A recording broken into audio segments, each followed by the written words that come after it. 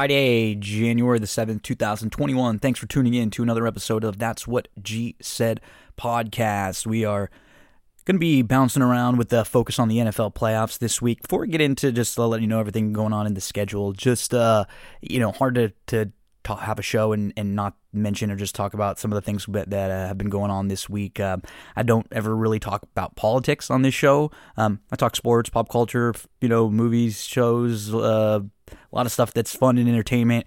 But this isn't really a political issue to me. This is more of a humanitarian issue. What's going on right now in the world?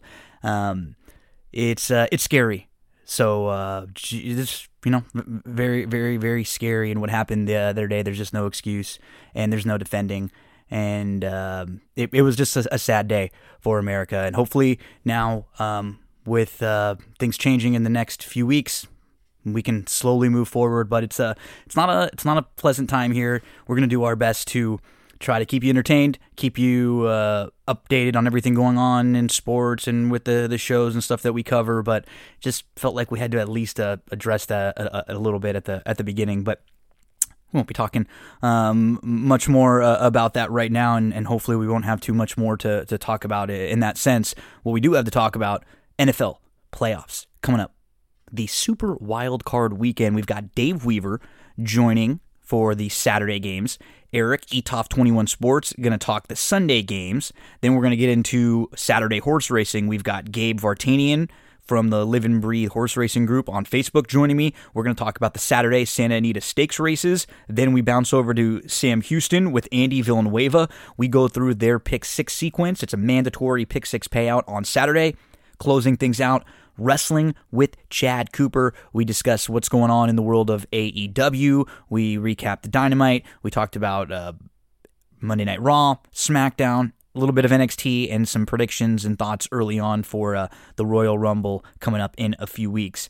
Next week, we'll have some Cobra Kai discussion. I wanted it to be good. I didn't want to just fly right through it, and I wanted to bring a guest on that will be better next week, where we can get a little bit more time and really break that down. So Cobra Kai recap of Season 3 coming next week. Right now, we're going to get right into the NFL. We start with the Saturday games.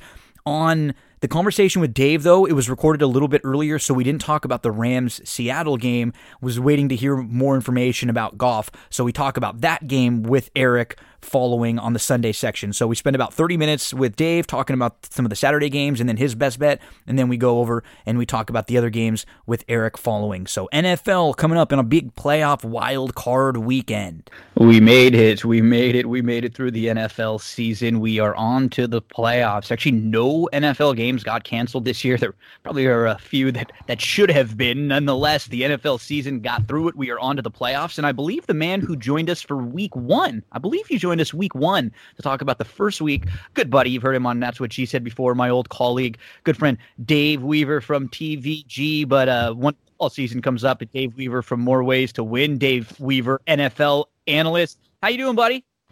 Happy New Year, my man. Yeah, can you believe it? We had a few scares there. I guess we had postponements. We had games that were supposed to be played on Thursday. They got pushed to Saturday. They got pushed to Sunday. They got pushed to Tuesday.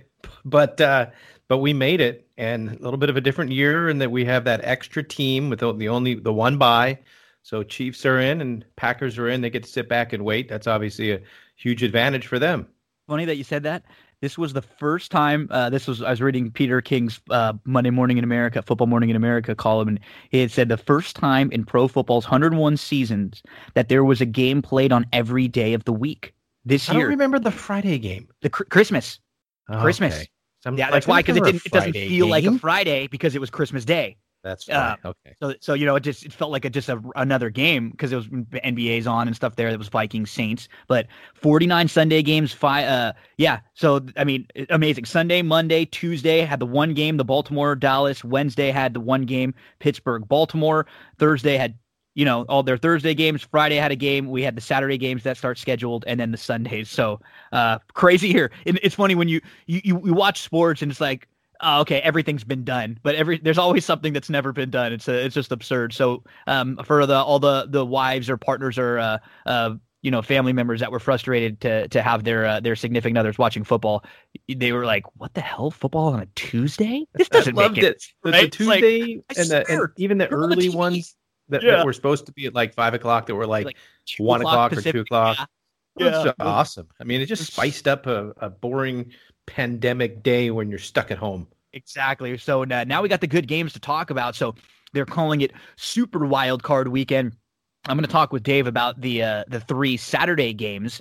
And Dave, what's really cool about this playoff slate in particular, the 14 teams, you mentioned the 2 number 1 seeds that have the bye. So that's for the first time ever, just one team having a bye and making and moving on to the next round. The AFC was loaded. I mean, we had a good Miami team get left out. The NFC towards the bottom wasn't quite as deep, but this feels like a good group. Like, it doesn't feel like even like many down games. There's usually 1 or 2 of the wild card games. You're like, this is kind of like that Saturday early game. We don't get those this year. No, and there's, I don't think there's one game where you can say this team just cannot win. I mean, I guess Bears and Saints would be maybe the one, but Saints don't always show up. We'll talk about that in a bit. Actually, 2 years in a row. I actually like the Saints, but anybody can win on either of these 2 days for sure. Yeah. So let's talk about Saturday. We get into the opening Saturday game, Indianapolis at Buffalo. The Colts come into this 11-5, 8-8 against the spread. Buffalo 13-3, 11-5 against the spread. They are the hottest team in the league. They have looked really good. And when you go through, both of these teams, but when you go through Buffalo's schedule, they were one of the teams that sort of got screwed by the COVID games that moved around, because they had one of their games when they were supposed to play Tennessee that got bumped back, and then their game against Kansas City got moved around. So they had 2 games that they were trying to sort of prepare for at the same time. They didn't know if they were going to play the Tennessee game. And those are 2 tough opponents to have your schedule all like switched around. You take those 2 games out, their loss was a Hail Mary. I mean, they were good. This is a good team coming in right now, Dave, but they play a good Colts team. This line, I see it at around 6.5. Buffalo, 6.5 point favorite. Over under right now around 51. Yeah, it's been between 7.5 and 6.5. It did get over a touchdown there a little bit earlier in the week. And Buffalo, not only mentioned they've been good against the spread, but they have covered their last 3 games by 20 points. They're favored by 7. They win by 30. But guess what, Gino? That's the regular season. This is the playoffs. And these are the Buffalo Bills. I mean, this is a franchise that hasn't gotten out of the wild card round since 1995. And I'm not saying it matters, those rosters back then versus this roster, but what matters is the pressure that comes with playing for a franchise that can't, get through that wild card round since Jim Kelly was there. And what does that do to Josh Allen? It means he has to try hard, and he's going to play different, I think. You look at last year's playoff game, and he had a good year. He had a better year. He had a better year this year, no doubt about it. He's a better quarterback 1 year removed from 2019. But he was not good in that game against Houston. They lost because of him. Throwing balls up in the air. Backwards, no touchdowns. Sack. So I just think, not that Phillip Rivers has been a godsend in the playoffs when he's with the Chargers, but he's won playoff games. He's won 5 playoff games before. He's 5-2 against the spread in his 7 road playoff games in his life. I'll go with the experienced quarterback and the points. Do the Colts have to beat him? No, I think they can. I think they might. But to lay a touchdown here with Josh Allen in a playoff game, I'm not going to do it. I'm going to take the Colts. You know what? I don't think this is the greatest matchup for Buffalo. I really don't. Like, of the teams that are in, this is a Colts team that can run the ball pretty well. Deceivingly, Taylor is finished 3rd this year in rushing. After what seemed like an up and down year for him, he was 3rd overall in rushing yards this year. They're going to be missing Costanzo. I think that could hurt them a little bit for the Colts win chances. But I agree with you. If you can find the 7s out there, or if you got it earlier in the week at above 7, I absolutely take it. And even at anything above like 5, I would still probably take the Colts. But the key number there is 7. Try to look around and find it if you can get that. The Colts are another team. You look at their losses. So they got beaten the first week by Jacksonville. Okay, I just kind of tossed that out. terrible team. They just got beat. Their other losses, they lost at Cleveland. Okay, Cleveland's better than we thought they were going to be this year. They lost to Baltimore, and that game was really deceiving. The Colts were playing really well early. There was a turnover that was a terrible call that ended up giving Baltimore a defensive touchdown and just was like a 14-point swing in the game. It changed it. Their loss to Tennessee, they had a bunch of COVID issues. They were missing all of their best defensive players right up the middle, and Henry ran all over them. They blew the Pittsburgh game. They had Pittsburgh by the neck. Well, they got screwed anyways. There were like 10 PI calls that could have gone, against Pittsburgh that they didn't call, and then there were 10 that they could have not called against Indy that they called. It was like they got screwed in that game. They were the better team that day too. So that should have been a win. Game by game, you go through their schedule, and they're well coached. I think they can beat I think they're capable of beating anyone. Like this felt like to me the worst matchup in the first round for one of the better teams, because I just think they can slow the ball down. They have some defensive playmakers. As long as the key here is, the pressure on Rivers. Can Buffalo get the pressure on him? I don't know. I mean, their defense has gotten a lot better, but you don't think of them as like they're going to, get 5 or 6 sacks in this game, which is what you'd probably need to a few to at least start rattling him. So I think the Colts keep it close for sure too. I'm with you. You sort of were hinting at it, and I feel the same way.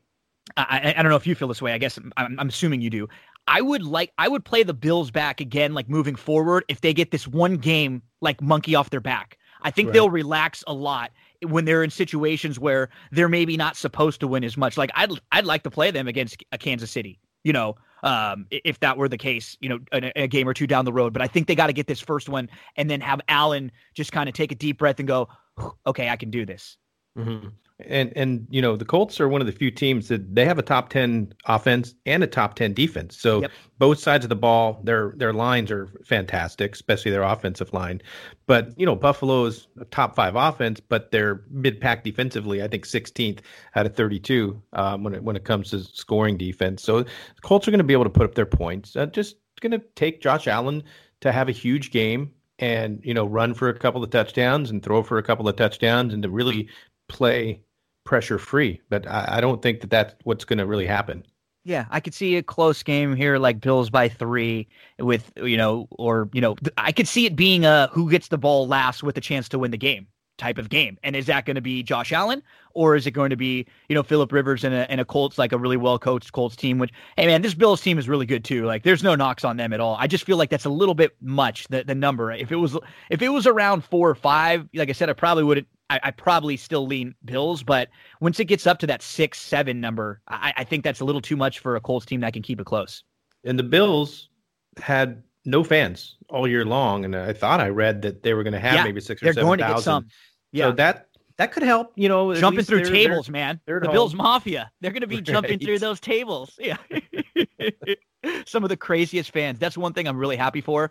The Bills fans and the Browns fans, although the Browns, they feel like they don't really have much of an opportunity now this week with the COVID issues they have. But the Bills, great fans, great fan base, and a really fun opening game to the NFL playoffs this year with the Colts at the Bills.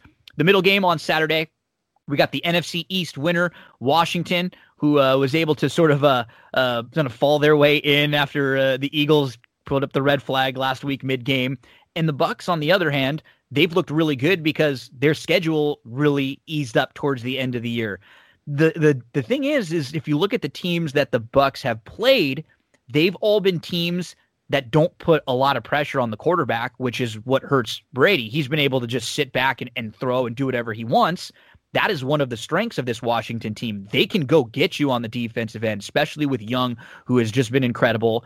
Washington is an 8-point underdog at home right now. I'm seeing 44.5 or so for the total. So Tampa's got to go on the road, even with the better record, even playing a losing team in the NFL. You win your division, you get that home game. Washington, the home dog here against the Bucs. Some of your thoughts, Dave? It just seems like Washington has gone through so much this year with their coach, overcoming cancer, Alex Smith coming off of multiple years of rehabbing his leg. I mean, the fact that he's even walking is amazing, let alone getting out on the gridiron and managing games, 5 straight wins when Alex Smith has started. Ron Rivera, I mean, this guy's just been through so much, and to have a chance to win a playoff game, I think they have a chance to do it. I do too. Definitely with the points. I think they can pass enough. I'm not sold on Tampa's secondary, and they stuff the run. So it could be a long game on the ground. Alex Smith's going to have to work some magic, get some balls to McLaurin, get some balls to Sims, he's been hooking up with that young receiver as well this season, and a couple of tight ends that he can rely on. So I think they can pass the ball against Tampa. Now, you just need to somehow keep Tom Brady from putting 3 touchdowns up in the first half and opening up a 21-0 lead. That would be the end of it, I think, if Tampa just, bulldozes them early. But if this can be a little bit of a slower pace game where Washington can score first, get up a touchdown, maybe give one up, keep it 13-10 at halftime, I see no reason why Washington can't cover the touchdown plus. Yeah, it just feels like a really bad matchup for Brady and that offense going up against a really good defensive front like that. So the key is, like you said, I think for Washington offensively, can't turn the ball over, right? Can't no giveaways. Even if you have to go 3 and out and punt here and there, like try to play your best field position. Don't give Tampa any short fields, any opportunities. Make them earn it against your strong defense. Like sort of play it like your defense is your offense. I'm not saying don't do anything offensively, but if Alex Smith is in there, the short Alex Smith passing game is great. You can try to use a little play action if you can, but you said it's so hard to root against this Washington team, and that's not why I like them in this spot. I think because a team that's got a really good defense as a home underdog, they are going to be playing against a Tampa team that just played Minnesota, at Atlanta, Detroit, and at Atlanta. We're talking about bad defenses there, and that was what helped Tampa look really, really good and beat up. It's funny, there are a couple teams that you could look at their schedule in the middle of the season, and you could see, and what's going to happen. They're going to win 3 or 4 games. This was a team I had circled all along that I was going to play against in the first round. Not saying that they won't win this game, but they were going to be a little bit overvalued because they beat up on some terrible defenses over their last few. They played a Detroit team that had nobody there, that was ravaged from COVID, and none of their staff either. Like they're missing their coaching staff too. And Atlanta's defense has been a little bit better in the second half, but they're nothing to write home about. Minnesota's defense, I think Zimmer just said they were awful. So I'm with you, man. This just feels like a little too much. More than the touchdown, give me Washington. And I think it helps that Ron Rivera, all those years in Carolina, he knows the Tampa Bay defensive players very well. And actually Carolina, as an underdog in a lot of those games against Tampa over the years, have won. So I like the fact that he kind of knows his team well. And it's too many points, and they're home, and nobody's expecting them to do anything, right? So there's no pressure on them. They just go out there and can have a little bit of fun. None at all. I mean, an early turnover, you get Chase Young, a strip sack, you put a little pressure on them, and if you put Tampa in this position where they have to throw the ball, and you know that you can put a little pressure on them, Tampa 11-5 straight up, 9-7 against the spread. Washington 7-9 straight up, 9-7 though against the spread. And I feel like even at 7-9, they've overachieved a little bit, because now we're seeing with Haskins some of the things that he did coming out. It's like you were never going to win games with that guy.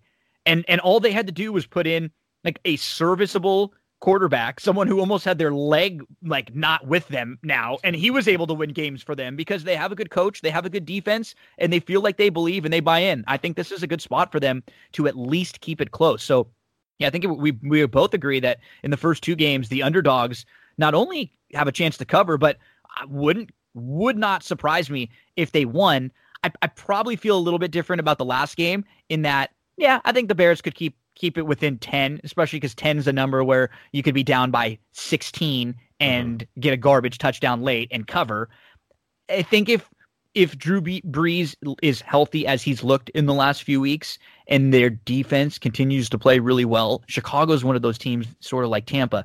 Their offense looked really good for a few weeks because they were playing against like the 23rd, the 28th, the 29th, and the 32nd defenses in the league. They were just beating up on terrible, terrible defenses, and defenses that if you just like whoever they played against, their quarterback rating was like a Rodgers rating. So it really was that bad. I don't know if Chicago can keep up here. They sort of backed into the playoffs too. They couldn't beat Green Bay last week to get in. New Orleans -10, over under 47. I like New Orleans. I just can't.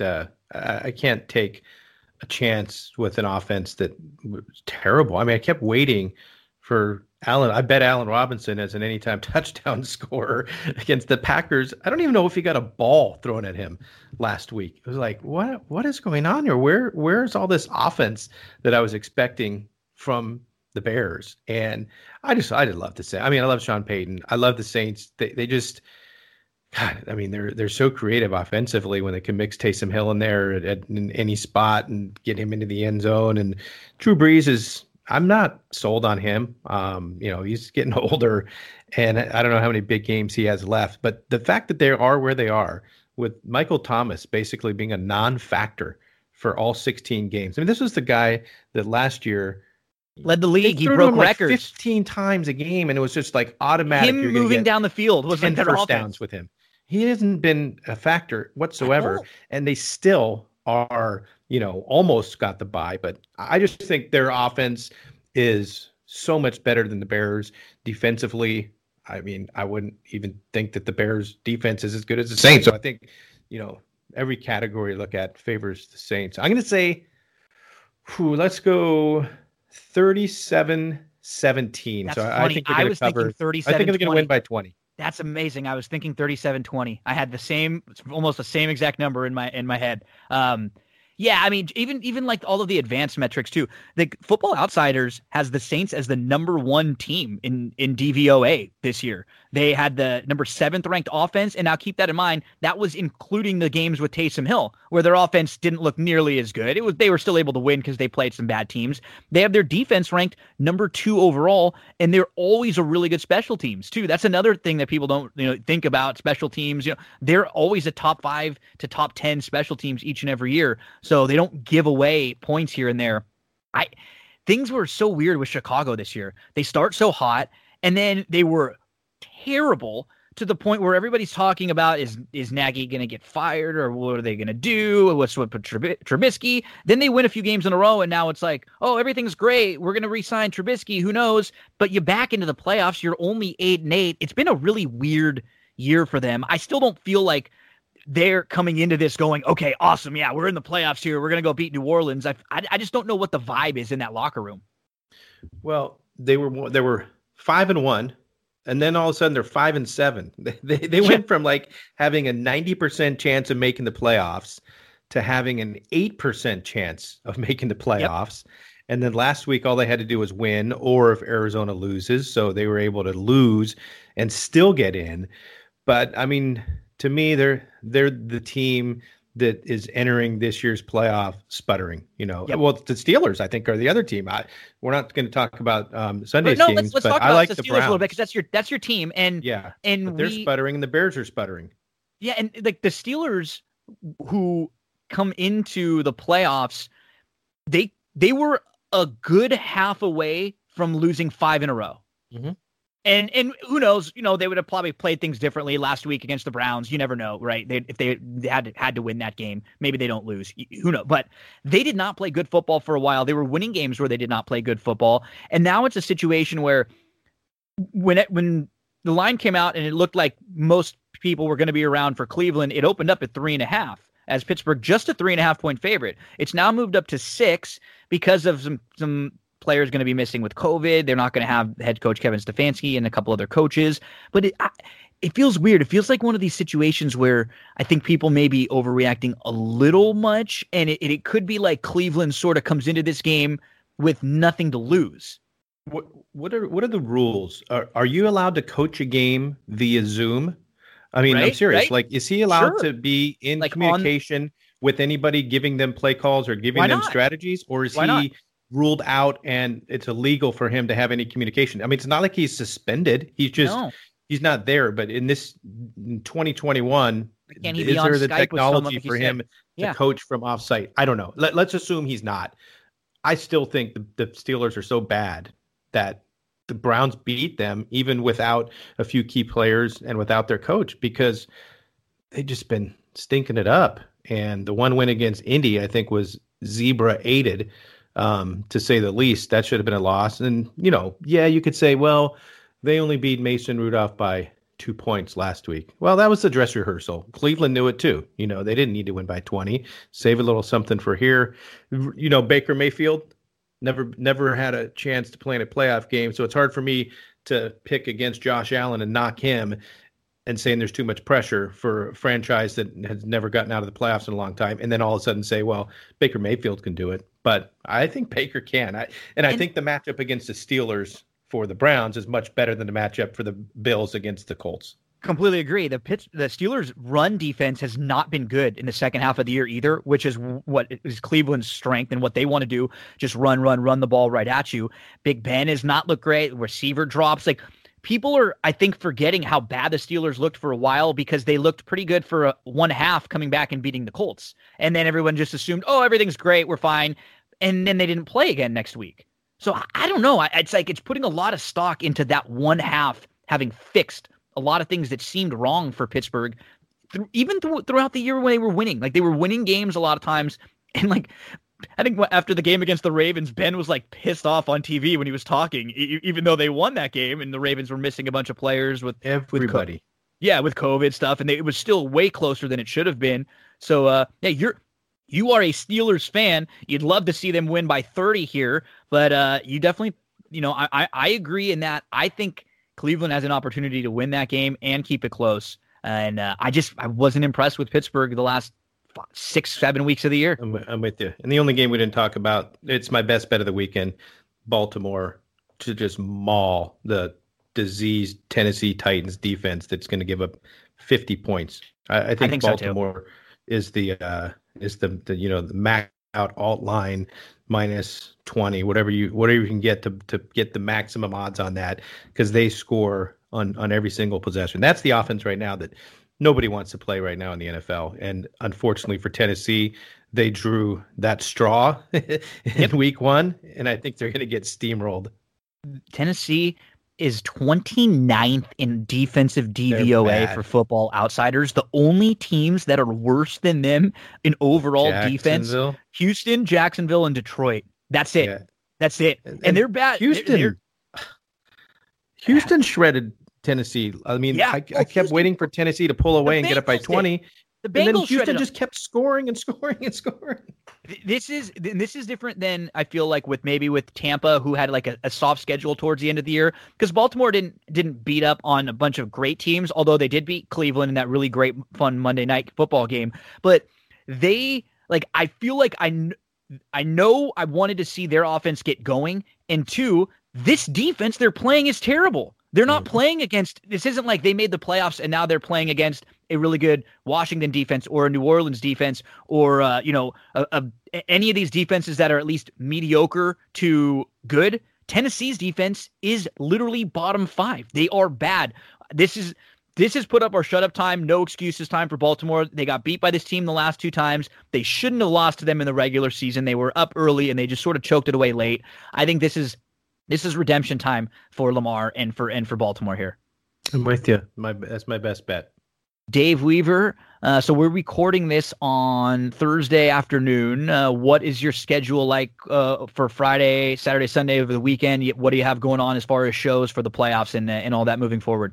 So we recorded this morning, and we aired on TVG this morning with More Ways to Win, and that'll rerun on some local networks throughout the country. We pop up on some markets where sports betting's allowed. We buy half-hour time slots in New York and Pennsylvania and Chicago. So the show actually gets a little bit more eyeballs than just TVG this year. And then you can watch it, FanDuel.com/stream is like a live stream where you can watch the show as well. But I'm done for the week as far as having to, nice. to do there you go. anything. So you're the last one I'm talking to about any of these games. Go crack the beers open now. Exactly. You can relax. You saw my last tweet where I had the shirt on that says forecast for the weekend: horse racing with the chance of drinking. That's me.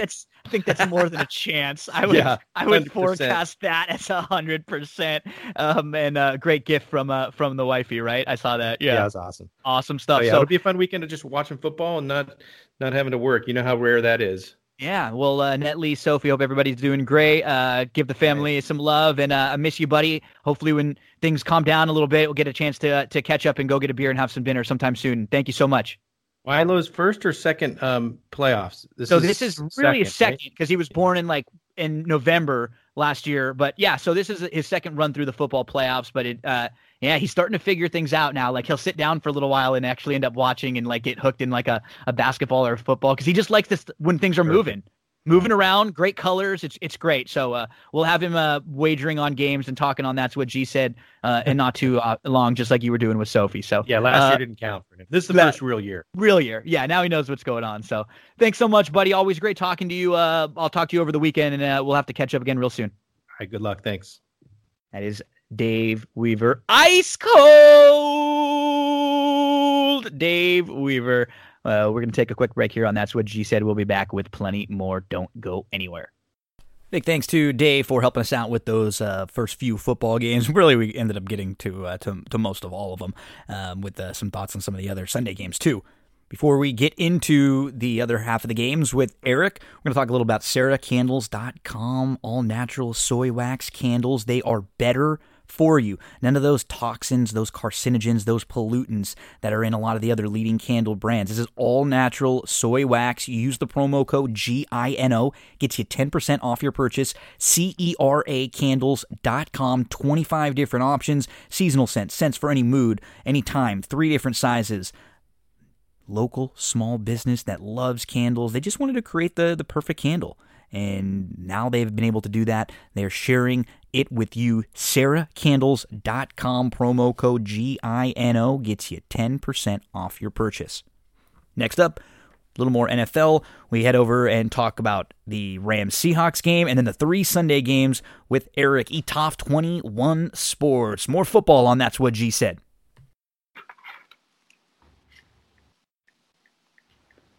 More NFL talk on That's What G Said podcast. Playoffs coming up this weekend. We talked with Dave Weaver about most of the games, but we focused in on the Saturday games. The one we didn't really talk a whole lot about was the Saturday game with the Rams Seahawks. And because when we were recording with Dave, we still didn't really have a lot of information about Goff, if he was going to play. Looks like we got a little more information. So we're going to talk about that game and the 3 Sunday games with our good buddy. You've heard him all throughout the year here on That's What G Said podcast.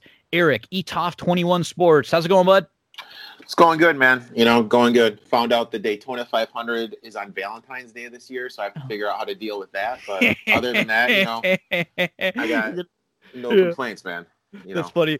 I remember one time I had bought tickets very early on to a Monday Night Raw with one of my buddies, and then I started dating, and it ended up being on Valentine's Day. But when we bought the tickets a couple months in advance, I didn't have a girlfriend at the time, and then I got a girlfriend. We start dating, and it's like, oh hey, by the way, I've got plans with my buddy on Valentine's Day. We're going to see Monday Night Raw at the Anaheim Pond. But she was cool. She didn't mind. It was just I remember having to break that news, thinking in my head I wonder how she's going to respond here to me saying Monday Night Raw instead of you on Valentine's Day. I mean, I'm just playing scenarios in my head right now how to figure out where I can watch the Daytona 500.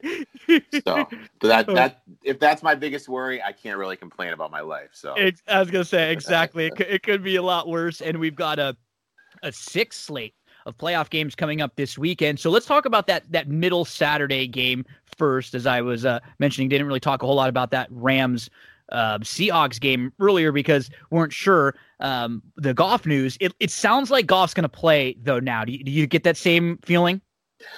I already locked in the Rams +4 on Tuesday because everything I've read, everything I've heard said that Goff would be playing. Yep. And it's not necessarily because of Goff throwing the ball. It's because Seattle's going to have at least to respect him throwing the ball. Mm-hmm. If Woodford, the other guy, was going to be playing, I mean, they were going to crowd the box because he really can't throw the ball at all. Also, you have to factor in the Rams are getting back Kupp, O-Lineman, and Akers is close to 100%. Yep. However, because Goff isn't 100%, I really expect McVay is going to use Akers a lot, lean on Akers a lot, run that jet sweep they likes to run with Bobby Trees, do all that to set up the play action pass because the deep balls, Seattle is awful defending.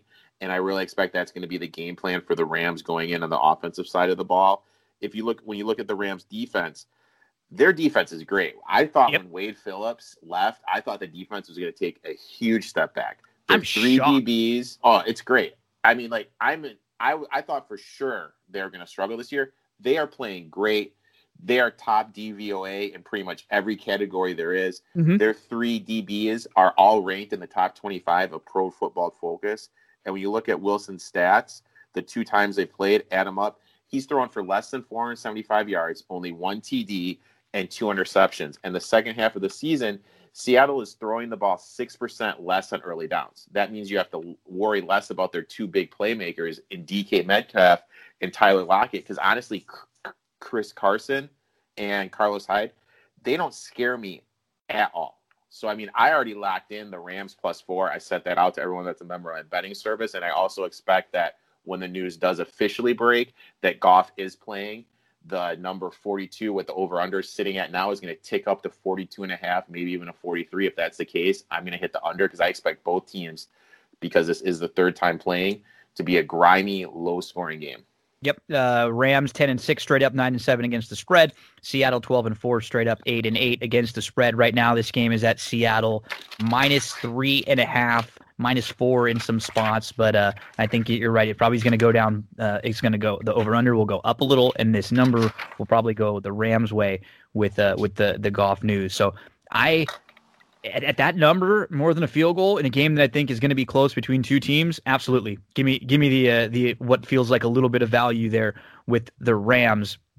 And plus Jamal Adams, he's not 100%. Adams, he's been awesome, like unbelievable. It's really funny the way Seattle's season has gone, because through the first 5 or 6 weeks, it was like Russ is the MVP. Their offense is incredible. They're just going up and down on everyone. And their defense was an absolute sieve. Like, they were terrible. They couldn't stop anyone.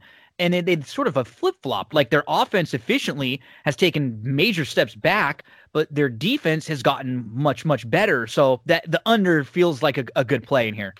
Yeah. Oh, for sure. For sure. People need to remember, this isn't like a week 13 game. This is lose and you're out. So teams are going to definitely play games a lot closer to their chest and not take as many risks. Mm-hmm. Yeah, you're absolutely right. Especially against a team like this, where you don't want to make a mistake in a situation where Goff is already a little banged up and you got an awesome defense. Like, just let your defense keep you in the game. You're going to have to make a couple plays here, a couple drives, a couple scores, and that's probably all it's going to take to win this game. Oh, for sure. I could see 2017 Rams. If gun to my head, that'd be my prediction. Let's move to Sunday. We got the Sunday morning game, Baltimore at Tennessee. Baltimore got beat by Tennessee in the playoffs last year. Baltimore played Tennessee earlier this season. They got beat in a game that Baltimore had, and they completely dropped. This is Baltimore -3.5 or so right now. I see the over/under at 54.5. They are on the road, though. They are playing Tennessee. Baltimore 11-5, 10-6 against the spread, and Tennessee 11-5, 7-9 against the spread. Ravens, they are hitting their stride. They're starting to get everyone back healthy on defense, which is huge. They have the 2nd best scoring defense, and their offense has looked good the last 6 games. And Lamar is finally looking like Lamar after coming back from COVID. The big stat that stuck out to me and why I took the Ravens -3 as soon as it ticked down to that is the Ravens are averaging 191.3 yards rushing per game, which is tops in the NFL. The Titans finished the season 7th worst DOVA versus run. That is a huge advantage for the Ravens. And I really expect, last year in the playoffs, the game was fluky. Like, the Ravens didn't convert some 4th downs, and they outgained the Titans by 200 yards. And when they played earlier this season, they didn't have Everett Campbell wasn't healthy on defense.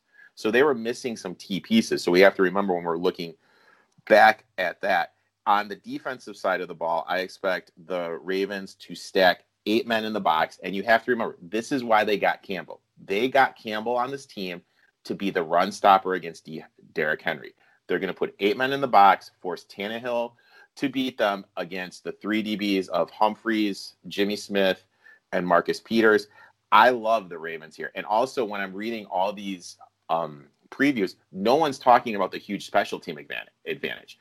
I cannot trust the Titans kicker to kick a field goal. With the Ravens, anything shorter than 56, I know Tucker is going to make it. And then also that fake field goal, how the living hell did the Titans not realize last week that A.J. McLaren was back there in the punt formation and it wasn't going to be a fake? That blows my mind. There is a huge special teams advantage. So I definitely like the Ravens minus the 3. Also, 55. 55 is a huge number in the playoffs. I expect both teams to ground and pound the ball. Ravens because they want to keep Derrick Henry off the field. And I expect the Titans to do the same because Vrabel realizes how shitty his defense is. You were mentioning the special teams difference, just using that metric that we've been talking about a little bit, DVOA from Football Outsiders. Baltimore's 2 in special teams. Tennessee's 28. That's insane.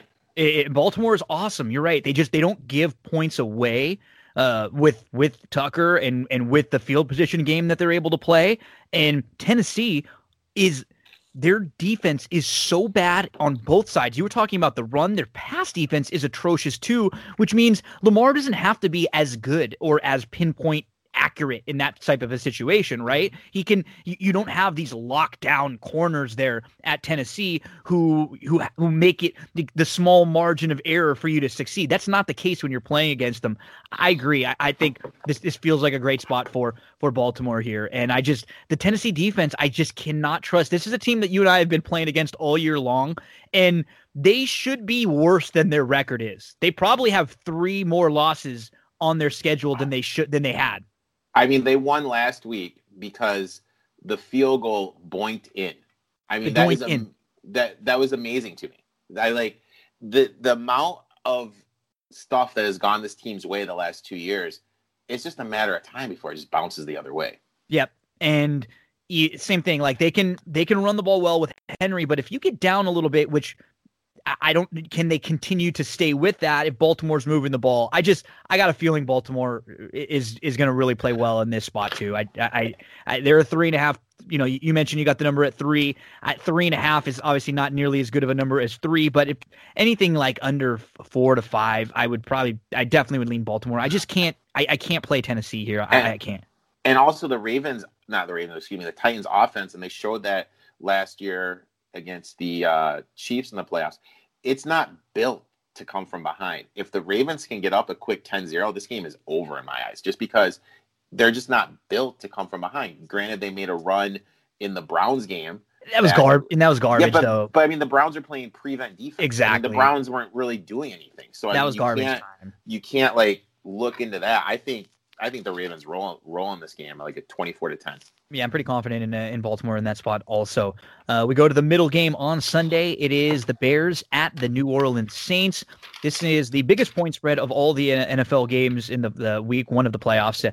The Saints are now a 10-point favorite. The over-under is about 47.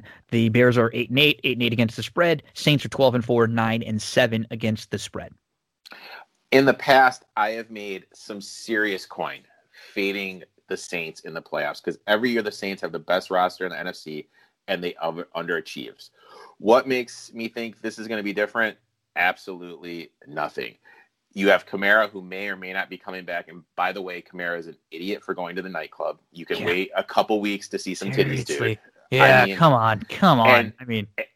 He's an idiot. And you have no idea how COVID-19 is going to affect him. With Lamar, it hasn't affected Lamar at all. But with Cam Newton, you can obviously see Cam wasn't the same player post-COVID as he was pre-COVID. So you don't know how that's going to affect Kamara. That number 2, what are you going to get from Mike Thomas? Like, he has this alleged ankle injury, but I just always found it weird that he had this magical ankle injury as soon as Drew Brees was coming back. I really think with what happened in the preseason with the Brees and the standing for the anthem and everything, and him and Thomas went at it a little bit on Twitter, I really think there's some underlying issues in there that led to the fight that was into the practice. Yeah. So I think there's some underlying issues here. So I can't back the Saints, especially when they're laying a double-digit number almost, even if though it's at home and against the Bears. Now I look at the Bears.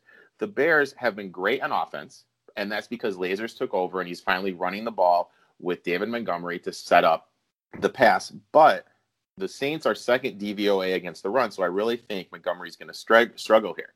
So it all comes down, if you're betting aside, can you trust Mitch Trubisky? And I'm just going to say it. Trubisky against the Texans won me so much money in DFS. I'll never forget that. I mean, there's certain weeks in DFS. He's always gonna have a special place in my heart. Always will have a special place in my heart. But I cannot. This is not the Texans in this situation. However, though, I do think since the Bears secondary has some issues, the Saints will be able to score points. Since the Saints are going to be able to score points, because this is a one and gun situation, I expect Lazor and Nagy to take more chances on offense, to go for stuff more, and to kind of push the pedal more. So I do expect this game to be a little bit more higher scoring than people think. I have already locked in the over 47. I see this one as like a 35. Saints put up 35. I could see the Bears put up anywhere from 21 to 28 points. That's so funny. When we did the prediction of this game a little bit earlier, because Dave likes this game, we talked about what we thought, and we said something like 37 to 20. So we're all right in the same ballpark as far as where we see this game. I agree. I think the over is a good play in here too. I just wouldn't want to lay the 10 because it's such a bad situation to get backdoored, right? To be up 16 or 17 and then Chicago scores a late touchdown and then you lose and New Orleans wins by 9 and you don't cover. So, and I don't feel confident enough in the Bears, but I do feel confident enough in both these teams. I think scoring some points at that number there of 47. So yeah, I'm with you. I think we're both on the over on this side. The final game of the weekend, just a bummer because I was so pumped for Cleveland, for their fans. It's taken 20 years to get into the playoffs. They finally are there. They have to, have a suffer through some painful moments last week where it almost looked like they had a chance to lose that game, but they get the big first down late. They're in, and now we find out no Kevin Stefanski. They're going to be missing a key offensive lineman. They had 17 players over the last 2 weeks on and off the COVID list with different issues. Unfortunately, it's just not the best way for Cleveland to be going into the playoffs on the road against one of their rivals for their first playoff game in almost 2 decades. First of all, I have to say this. After I was on last week, I got so many DMs questioning me about my take on Stefanski. And I just want to say last week's game against the Steelers kind of illustrated my issues with Stefanski. Because you look at how the game went. First series of the game, Chubb, 11-yard run, 3-yard run, 47-yard touchdown run. Next series, Chubb's out. No, Chubb wasn't even on the field. Punt the ball. Series after, Chubb comes back on, primary running back in that series, drive all the way down to the 5, kick the field goal. Next series, no Chubb. Why is he cycling running backs? Chubb is a top 3 running back. Kareem Hunt, yeah, he's top 20, but he's nowhere near Nick Chubb level. So that's my issue with Stefanski, because I literally had 8 people DM me questioning me about my Stefanski take last week. So I just wanted to say that. Now let's look at the game. My parents were hard asses, are still hard asses. And when I was young, they had this saying they'd always tell me. They always say, winners win, they don't make excuses. These last 2 weeks, all it showed me is that the Browns right now, and that's not saying they can develop into winners later on, but right now where they are not winners. You look at the game versus the Jets. They had zero business losing that game. I don't care that they didn't have any wide receivers. You still have Nick Chubb, who only ran the ball 11 times, caught the ball 5 times, and you're having Mayfield throw the ball 53 times. Is that really their formula to win? No. And then last week they're playing the Steelers team. Steelers are basically sitting out anyone of any relevance to the team, and they almost lost. It was a two-point conversion away from tying the game. Mason Rudolph, he threw for 300 yards, 300 yards, 2 TDs, and the Browns players are on the sidelines jumping around like they won the Super Bowl. The whole way this team acts, you have Higgins and the offensive lineman worse drag racing. That's how they're preparing for the first playoff game in God knows how many years. All this COVID breaking out. And then you just look at the pure matchup. Steelers are really good at getting the quarterback. Guess what quarterback has a 47 completion percentage when facing pressure? Baker Mayfield. And then you factor in all these, the COVID stuff. No Stefanski. Stefanski's calling plays. Stefanski was calling plays. Now Van Pelt is calling plays. How is he going to react when stuff gets off script? If the Steelers get up a quick 14-0, 14-3, 10-0. Is I mean, he we never see somebody having to call plays for the first time in a playoff game. I mean, can you imagine when, like, has that ever happened? Like, maybe if a coach was sick or something, but when would somebody ever be calling plays for a particular group for the first time of the year in a playoff game? And it's totally different. And, like, I don't know if you remember this, but it was maybe like 4 or 5 years ago. The Texans were playing somebody on a Sunday night game, and that's the game where Kubiak fell down and, like, had, like, a heart issue. Mm-hmm. And he was calling plays. Someone else started calling plays for the Texans, and the offense looked completely different. That's the only, like, tangent that I could find when I started thinking of the situation. And then also you have to, like, how you become comfortable with people, communicating with people. I mean, hell, I've been coming on this and talking to you since February of last year. Mm-hmm. When you and I first started talking, you and I weren't used to talking to each other, so we'd constantly be interrupting. And you're right. You know what I mean? Now it's like you and I just flow. And, like, how is Mayfield going to have, is he going to misunderstand? Is he going to have that communication flow? There's just way too many questions here. I like the Steelers, and I'm pissed at myself for not locking in the -4. I locked it in at -6 after the Stefanski news. I think the Browns are just happy to be there. They're missing all offensive linemen, like you said. And it's just a bad matchup for them. And it's the third time the Steelers play them. The Steelers offense, what they started doing against the Colts is they started taking shots down the field. And that opened up the offense more. And also with the Browns, they had a negative 11-point differential this year. How is that possible with 11 wins? Got the crap kicked out of them a few times against good teams, and one of them against this Pittsburgh team.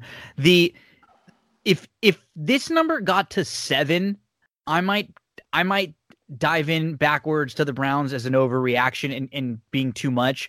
I don't think they're going to be able to win this game. I really don't.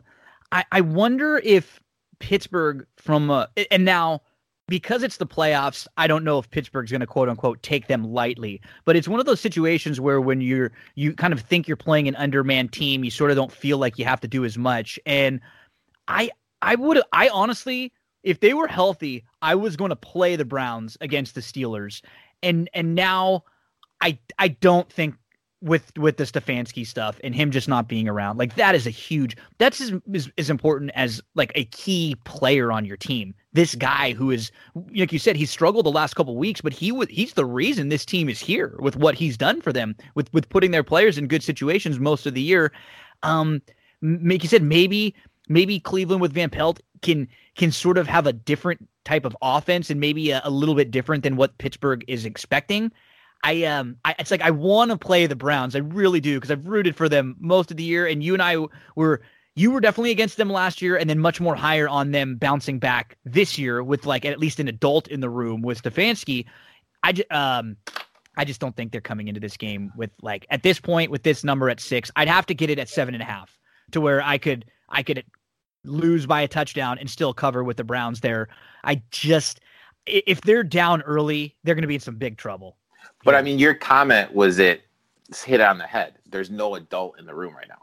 Yeah, you know what I mean? Like, he was think the one. about when you're a kid, like, your mom and dad left. Okay, let's tear the house up. Let's have a party. Yeah. You know Substitute what I mean? teacher comes in and it's just different, right? Like when the teacher's gone, you're right. And so yeah, it's this. I feel bad for them. And I guess on the other side, it's Pittsburgh. This is a great spot for Pittsburgh because they're playing an undermanned team. Like, in any other matchup, I probably would have played against Pittsburgh. They only had, like, one good half of football in the last month and a half. That second half against Indy. Other than that, they played like crap most of the games. And then last week's game against the Browns, it's kind of hard to gauge because they weren't even really playing. They overachieved for who was actually on the field. But leading up to that Colts game, and even the first half of that game, Pittsburgh had been really, really bad. I was sort of kind of high on playing against them. They've got the most perfect matchup in the most perfect spot against an undermanned team and understaffed coaching staff, Cleveland. And it's like I said, I'd need the number to move more to the 7.5 range for me to actually jump in. And then also, I'm not a trends guy. I am the furthest thing from a trends better. But when I read this stat, it blew my mind. First-time quarterbacks starting against a veteran, a person that started multiple times in the playoffs, was 13-22 against the spread, which is mind-boggling. And I don't think the Browns have won like in 18 years at Heinz Field. when they played their, I think it was week 6 or 7 of this year, the spread, because everyone was high on the Browns, got all the way down to 3.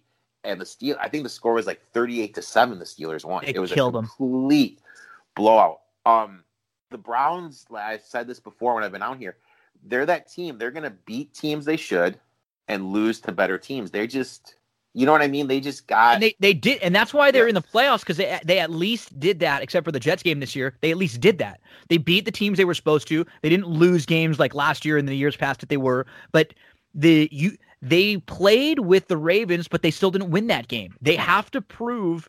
And you know, the Titans and Colts, do you want to call them good or mediocre teams? They're solid teams, but they have to prove they can beat a good team, a Bills, a Kansas City, a Pittsburgh in this situation.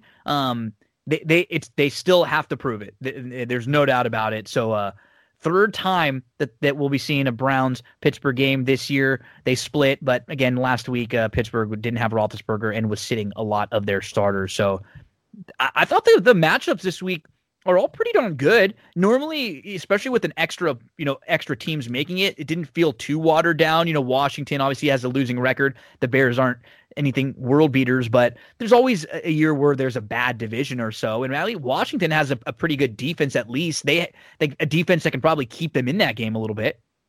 Yeah, and also this is the third time and that a losing team has made it, and I believe a couple times a team with a losing record has won. Seattle beat the Saints at home. Seattle beat the Saints. That was the very beginning of Pete Carroll coming in. Mm-hmm. Yeah. And I mean, that game for me, really quickly, how I look at that game, I think that game's going to be a little closer than people think and low scoring. Just because I really like Chase Young and Washington's ability to get to Brady and to hurry him up. Brady has been doing better on the deep throws, but Washington defends the deep ball pretty well. I think Washington's defense is going to be able to keep them in that game. Yep, I completely agree. And if Smith can at least be serviceable, manageable there, not turn the ball over, he's given them the best opportunity to win. So I like the slate. I mean, the Colts-Buffalo game to start, those are two really good teams. You know, the Colts could keep that game. Buffalo's playing great. The Colts could keep that game close. I love the slate this weekend, Eric. I really appreciate you giving us so much of your time all throughout the season. We'll bring you back next week to talk playoffs. And then you and I discussed, once the NFL season's done, having a weekly NBA segment where we can talk each week about some of the teams, how they've been over the last week, maybe some players to look for in fantasy and DFS, and maybe preview some of the weekend games. So we'll be talking football the next few, and then when that's over, we'll transition right into NBA. Sounds good, man. Looking forward to it.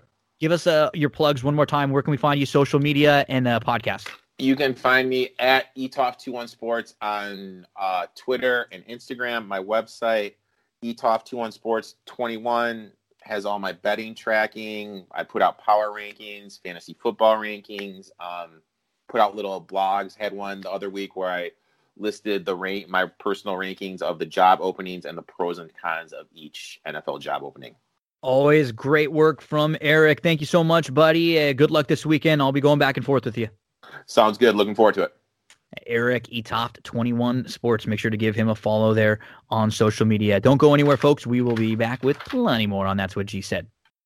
Big thanks to Eric. As you heard, we're going to be talking NFL the next couple weeks, and Eric will be joining me after the NFL season for a weekly NBA segment where we talk about what's been going on over the last week and preview everything coming up for each weekend. Before we move into horse racing, I want to talk about Cindy Carava at cindycarava.com, a full-service realtor. She's been one of the longtime sponsors of That's What G Said podcast, and if you ever need anything in the world of real estate, you got to get in touch with Cindy Carava. It's such a stressful event when you're moving, and she, being a full-service realtor, can help you in many different ways: selling, purchasing, leasing. She can help you find a vendor, handymen, painters, landscapers, gardeners that she personally uses in her own home. If you need help getting pre-approved for a loan, she can connect you with a lender that she works closely with and can highly recommend, covering all parts of the San Gabriel Valley, parts of North San Diego County, Del Mar, Solana Beach, Rancho Santa Fe. Maybe you're just curious to see how much your home is worth. She can do a free market analysis of your home's value. You can find information about her Facebook, Instagram, YouTube, reviews on Yelp and Zillow, or the website cindycarava.com. All of the contact information there. Make sure to let her know that Gino sent you. Moving along, and we are going to head to Saturday. We're going to talk some horse racing, and first up, it's going to be Gabe Vartanian.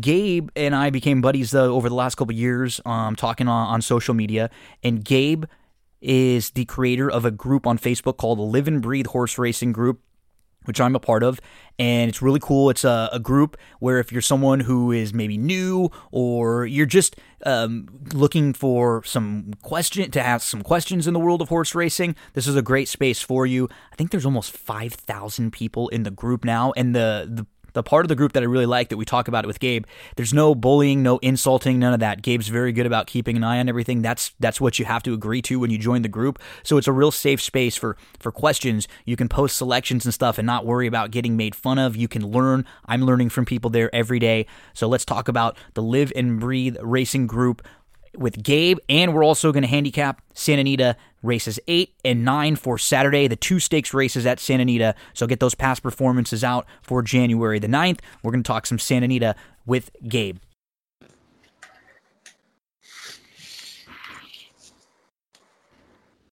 Next up is a first-time guest on That's What G Said podcast, someone I've become very close with over the last couple of years online, talking races on social media here and there, talking sports, someone who wagers on all sports and very good when it comes to horse racing.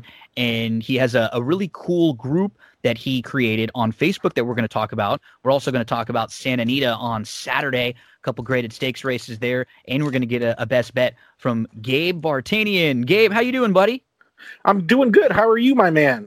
Oh, great. Thanks for joining me. It's been a while. We've been talking about doing this for a while, and the beginning of the new year now at Santa Anita. I know you're someone who likes the SoCal races too. You bet all over, but it seems like Santa Anita going to the track is something that you love. Yeah. So I felt like Santa Anita would be the perfect time for us to link up. Give the folks out there a little background on you. How did you get into horse racing? Give us some of your history. Well, it's pretty simple. My father owned horses even before I was even born. So my father was a horse owner. So I basically grew up at the track. Been going to the track my whole entire life. Even went to Caliente in Mexico when I was a child. Been to all the Southern California tracks, even the fairs when we had all the fairs up north going, and Fresno and all that. So I've been to all the tracks in California and basically just grew up on the track, grew up on horses. Watched my dad do his thing. My dad was a very good handicapper as well. He hit numerous pick sixes over $30,000. He was known at the track as one of the better handicappers, and I'm just trying to be half as good as he is. That's right. It's for a lot of us, it's mom or dad or grandpa or someone, uncle that took us and that showed us. Same thing for me. It was my dad who helped me and who showed me the ropes. And so you've just become someone who is paying attention to racing all the time. You're watching tracks at all levels, from low-level stuff earlier in the week, Monday, Tuesday, Wednesday, to the biggest, graded stakes races. And so what your interest in horse racing did is it got you over to Facebook to create a Facebook group. And a lot of people create Facebook groups and for whatever their specific interest is, for their topic that they want to discuss with a lot of their friends. But what I like a lot about this group, Gabe, and why I post the most in this group, and I'm the most active in there, and I love just the threads and following along, is it's a very, very positive, encouraging group. Horse racing can be a little overwhelming, especially for a new person, right? Exactly. Like numbers, all these things. Like when you open up the forum, and you lose once or twice, and somebody's calling you stupid online because you're posting something that's wrong. It's just not easy to start to learn and get into. This group is the most perfect place for learning, for fun that's interaction. Why I started. That's why I started, because I had numerous newbies, people interested in horse racing, even come up to me in person, like in Vegas or in Reno or wherever I've traveled, because they see me at the track or they'll see me at the race book, and I'll be with my iPad with the form, so they kind of know I know what I'm doing. Yeah. So they'd come up to me, and I had numerous people tell me, I wanted to go on the chat room, but it looks so intimidating. You guys are always fighting and arguing with each other, and then I see new people that like they'll post a pic and it loses and everybody makes fun of them. So I was like, you know what, we need to start a new group on Facebook where there's zero tolerance for that. Absolutely zero tolerance. If you bash anybody, you make fun of anybody for losing a bet, you're gone. And it's not like we're trying to be, really strict on everything, but we need the newbies and people new to the game because we need to build on that. You know what I mean? There's a critical conversation is one thing, right? There's help in saying, people are saying, oh, hey, this is what maybe you should do. Or, and what it does is it encourages people to ask more questions, because I love when I open up in the morning and there's somebody that says, hey, I'm playing over at this track today. Does anybody else playing there? Or, hey, I have a question about this particular horse or this. Does anyone know? And then there'll be a bunch of responses from people all over that have worked in racing, that have worn different hats in racing, that know for firsthand experience. And it was really refreshing to see that. And a lot of it comes down to you, honestly. Like, you do a really good job of monitoring that. And we're not saying that it's not everything is fluff, happy-go-lucky, positive all the time, right? If there's someone that gave a bad ride or something, we're going to talk about that.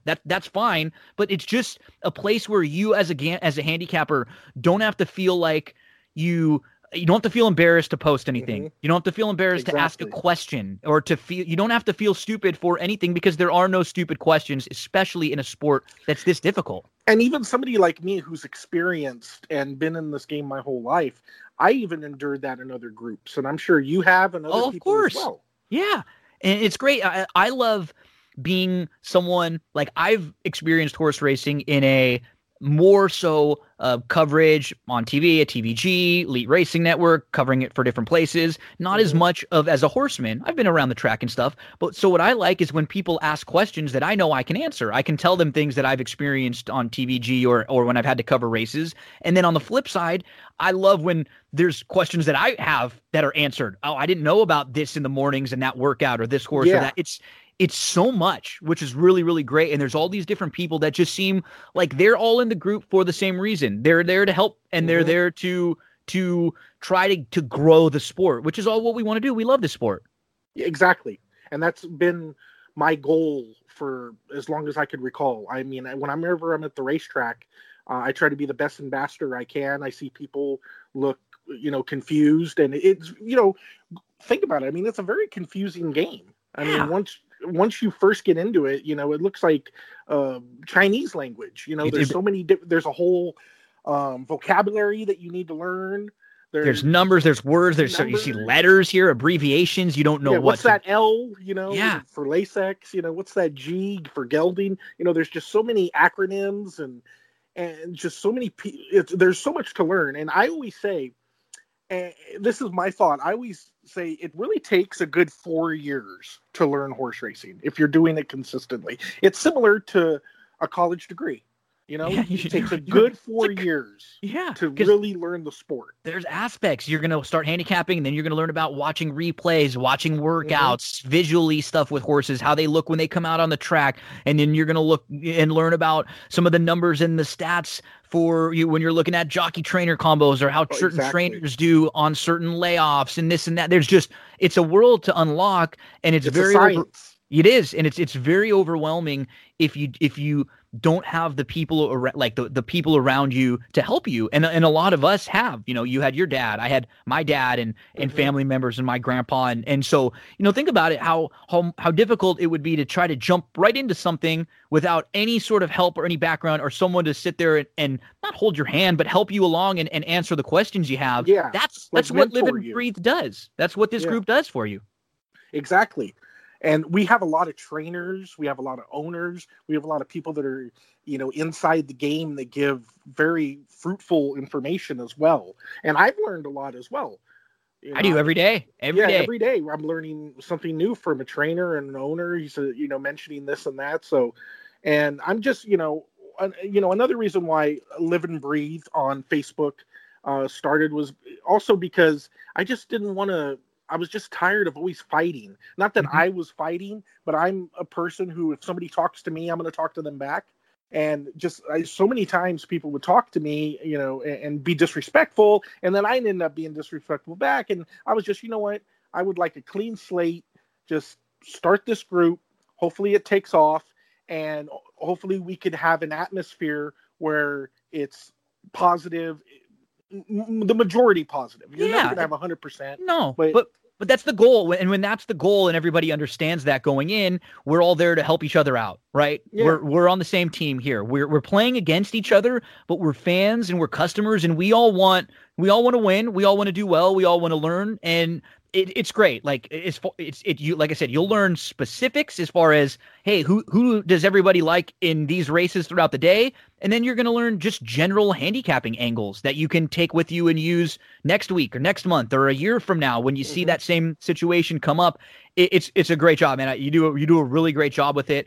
And I'm a big fan of the group, and that, I mean, I wanted to bring you on to talk some racing, which we're going to talk Santa Anita in a second. But the reason why is because the group is just, it's especially nowadays in this climate, right? We've seen 2020 was crazy. 2021's already been crazy. We don't have to get into the specific, and but it's already just see that I remind everyone, please, let's not talk about politics. There's no politics in the group. Zero there's politics. There's none, and there's not even really much of other sports stuff. You'll get some football, but it's horse racing, and it's horse racing for people that are playing every day at all levels and that are really into the game and that love it. And it's if that sounds like you definitely want to check out this group. So how do people out there that are listening, if they're interested in this group, how do they get involved? Well, all they do is go onto Facebook, look up groups, type in Live and Breathe Horse Racing, and it should pop right up. On November 3rd of 2019, we had a race named after us. Santa Anita, that was great, right? Santa Anita, and Tiz Magician, who's a really nice horse, ended up running second in that race. And he's having a good career. Yep, he just came back and won the other day. Yeah, he just came back and won the other day. And so all you have to do is just look up Live and Breathe, and then there's 3 questions we ask just to make sure you're not spam or a computer or something. And then we'll approve you, and you could talk to us and ask any question you'd like, or just be someone who's lurking around and read information that way. Share any picks that you have with us. Share any of your insight with us. We'd love to hear from you. Friendships are made here, and different things. You never know who's watching. Like I said, I've seen some really sharp, smart people. I think I saw Paul Bovey start posting in there a few different times, and then him and I started interacting a lot, and I've had him on the shows talking football. Yeah, just exactly. Such a sharp dude, and it's just how things like that work. Well, Paul Bovey's my friend first. So. Yeah. He was my friend first, not you. He's a great guy. I love Paul Bovey. If you're listening great out there, Paul, I love you, man. You're my friend. He's awesome. He's a good dude. Real sharp. It works. The group really works, folks. So make sure to give it a look there. And in a few minutes, there's going to be a contest that we're going to have for members of that group. So you have to be a member of that group before Saturday. If you're listening and you want to join in the next day or two, make sure to do that right away. And we're going to give you the details of that contest in a second. But right now, let's do a little handicapping. I asked Gabe to look at Santa Anita for Saturday. There are 2 graded stakes races that the fields are okay. They could be a little formful, but because of that, I also asked him to give me another best bet on the card somewhere throughout. So we'll start with the 2 stakes races, and then we'll get his other play following. So we've got the La Cañada, Gabe, in race number 8. If you're out there listening and you're following along with your past performances, we're looking at Santa Anita for Saturday, January the 9th. This is grade 3. They're going to be going 1 mile and a 16th there, fillies and mares, 4-year-olds and upwards. We have a couple horses who were really consistent and were really good in graded stakes races, and they faced each other over and over and over again last year. That's Hard Not to Love and Fighting Mad. Both of them are really quality. Fighting Mad got the better of Hard Not to Love when they faced each other a few times, but neither one of them has run since September, so a little bit of a layoff to deal with for both of those top 2. Yeah, I would also like to mention that Hard Not to Love, I think, he likes Santa Anita more than Del Mar. Yeah, no, that's a great point. Yeah. And also, how about the jockey change to Gonzalez? That's an interesting jockey change because, this horse is blind from one eye has problems and so forth. So, and I know Mike Smith, would coax her along. I would watch it on TVG because she would have problems in the paddock and stuff, with anxiety and stuff. So it's interesting that this horse has a new jockey. And and Gonzalez is what we've seen. We've seen some of the jocks from NoCal come down to SoCal. One that you and I have talked about in a big thread in the Live and Breathe group about Hernandez and how unbelievable. Hernandez, how good is he? He has been. Gonzalez has been excellent here. Even Cedillo and some of them who have sort of become the mainstays in this SoCal jockeys room. They've been excellent. So yeah, you get a hungry rider jumping aboard Hard Not to Love, and then you've got Fighting Mad, who is a little more speedy than Hard Not to Love. She's quick. She's quicker early, so she's going to probably be out front. There might be a little bit of other speed in here, though. So how do you Message? I think Message and maybe Miss Stormy D is pretty quick too. D. She's not as classy, but she's definitely pretty fast. Who do you look for, and how do you kind of see this race shaping up? Well, with all the speed in this race, I was hoping that Hard Not to Love would maybe. I'm hoping, but you never know. You never know how jockeys and connections are gonna, what kind of plan they have. But I'm gonna try to go with Hard Not to Love on top. Because I think there's a jockey upgrade from Mike Smith to Gonzalez. I know people are going to be laughing at that, and we're not here to bash and all that. But I think Gonzalez is better than Mike Smith right now. And also, I think there's a lot of speed to go with Fighting Mad. Message, I agree. Cineas, Miss Stormy D, all of those. So my selection in here is Hard Not to Love on top. I think Hard Not to Love is going to win. I think Fighting Mad will battle and stay there for second. And then I think for third, Never Be Enough with Tiago will get up there and pass Tired Horses to run third. You know what? I'm glad you mentioned her too, because she's a real wild card in here. She's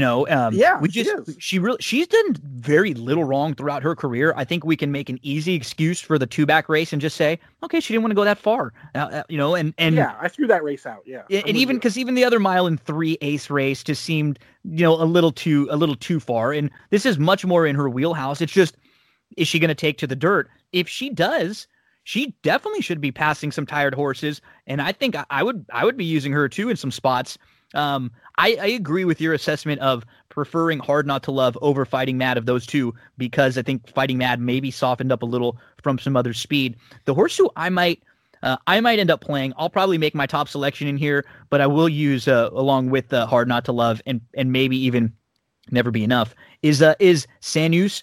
I'm hoping that she sits a little bit, and I'm thinking that she might be able to sit third if Miss Stormy D and if Fighting Mad end up going, maybe fourth if Message is right there in front of her, and then she could be a horse who sits behind them. Now, I'm not sure. I don't know if the plan is going to be to go, but she did sit pretty nicely last time out off. When you go back and watch the race at Churchill, she was able to stalk, and she was a clear-cut second behind Finite. Finite came over and ran in the Malibu. Didn't break well, ended up finishing fourth, was okay. But Finite's a nice animal, so still a nice horse. Yeah, and so Sanus, I think when you look at overall her form too, she's really only got 2 poor races. They were both going really long in Chile against the boys, and in Grade 1, Group 1 situations. So if you excuse those two, she's pretty consistent. And this might be the time where she could beat Hard Not to Love and Fighting Mad if they're just a little bit short, maybe because they haven't raced in a few months, and maybe there's a little other speed. That's a good point. Yeah, and maybe there's a little other speed in here. She's a horse with some current races and some current form. So I think your selection has some upside too. Yeah, 4th career start in the country, probably getting more acclimated to America. To McCarthy too. She seems like she's improving, which I like too. She stepped forward in each of her U.S. starts. Her Beyer figures went up 77, 83, 89. So one more step forward probably doesn't put her too far out. Does she need to improve to get the better of the top couple in here? Sure, but I'm hoping that with the way I'm projecting her trip, she might be able to fall into a really good spot there. That's Sanus. Yeah, I mean that's what you got to do if you're going to get money. You got to look at the what's not obvious. Exactly. I mean, I'm picking obvious because you asked me this race, and it looks like it's a chalky race. I have Hard Not to Love second, and I completely agree. I think that she might be. You might be able to get just double the price, triple the price on Sanus, and to me that might be enough to take a little shot on her on top over Hard Not to Love, just getting a little more value. Yeah, I would like to watch the tote on that. I want to see if she gets some action. That might mean she's dangerous. Yep, absolutely. We moved from and those workouts look good too. I like plenty to like about Sinus there. So we move to the Las Ciénegas, race number 9, which is a 6 furlong turf sprint. We've got a new chute, not in this race, nothing about that, but we've got a sort of a new turf course that I think still has some things to be worked out. We'll talk about that another day. This one's just the regular 6 furlong turf course here, and it looks like there are 2 in particular that are going to take a lot of money. You have Jolie Olympica, who is just awesome. She's done so little wrong in her career. Oh, I love her. She's raced 7 times. She's got 5 wins and 2 seconds. She's never been worse than second, and those were losses to get to really nice horses. You've got Alexandra, who was only 6-1 in the Breeders' Cup Turf Sprint. She won a Grade 1 a couple starts back. And then you have an up-and-coming horse like Lighthouse, who will probably also take a little bit of money there. It feels like those are kind of the 3 I think you have to start with, at least from a conversation point in this race. Yeah, who was the other one you mentioned? Lighthouse? Yeah. Yeah, those are the 3. That looks like the trifecta there. I'm such a fan of Jolie Olympica. She's such a monster and all that. I mean, Alexandra's good too. She beat the boys 2 back. Yep. In the Jaipur. I mean, she's a monster. To be honest, I think, this is one of those races where these girls are so competitive and so good that they might be a photo finish. I wouldn't be surprised if it was a photo finish. Would you, Gina? No, these are a couple really nice animals here. And Hard Knocker's consistent. They always show up. And so we might have a photo finish here. And what's great, jockey's race. You get, what's funny with the 3 of them, even including Lighthouse in the mix, you get like this up and comer to knock heads with a couple horses who have been here now sort of around this level for the last year or so. I think this is a very fun turf sprint. So it sounds like you're slightly leaning towards Jolie Olympica because of the speed.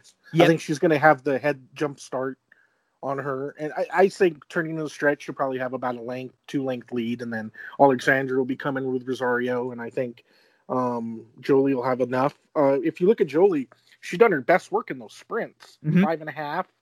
Both times she ran 5.5, she won, and I think maybe a mile is a little too long for her. I agree. Even though bred by Drosselmeyer, that shouldn't be a problem, but she got beat the time that she won a mile and a 16th. I mean, although it was good horses.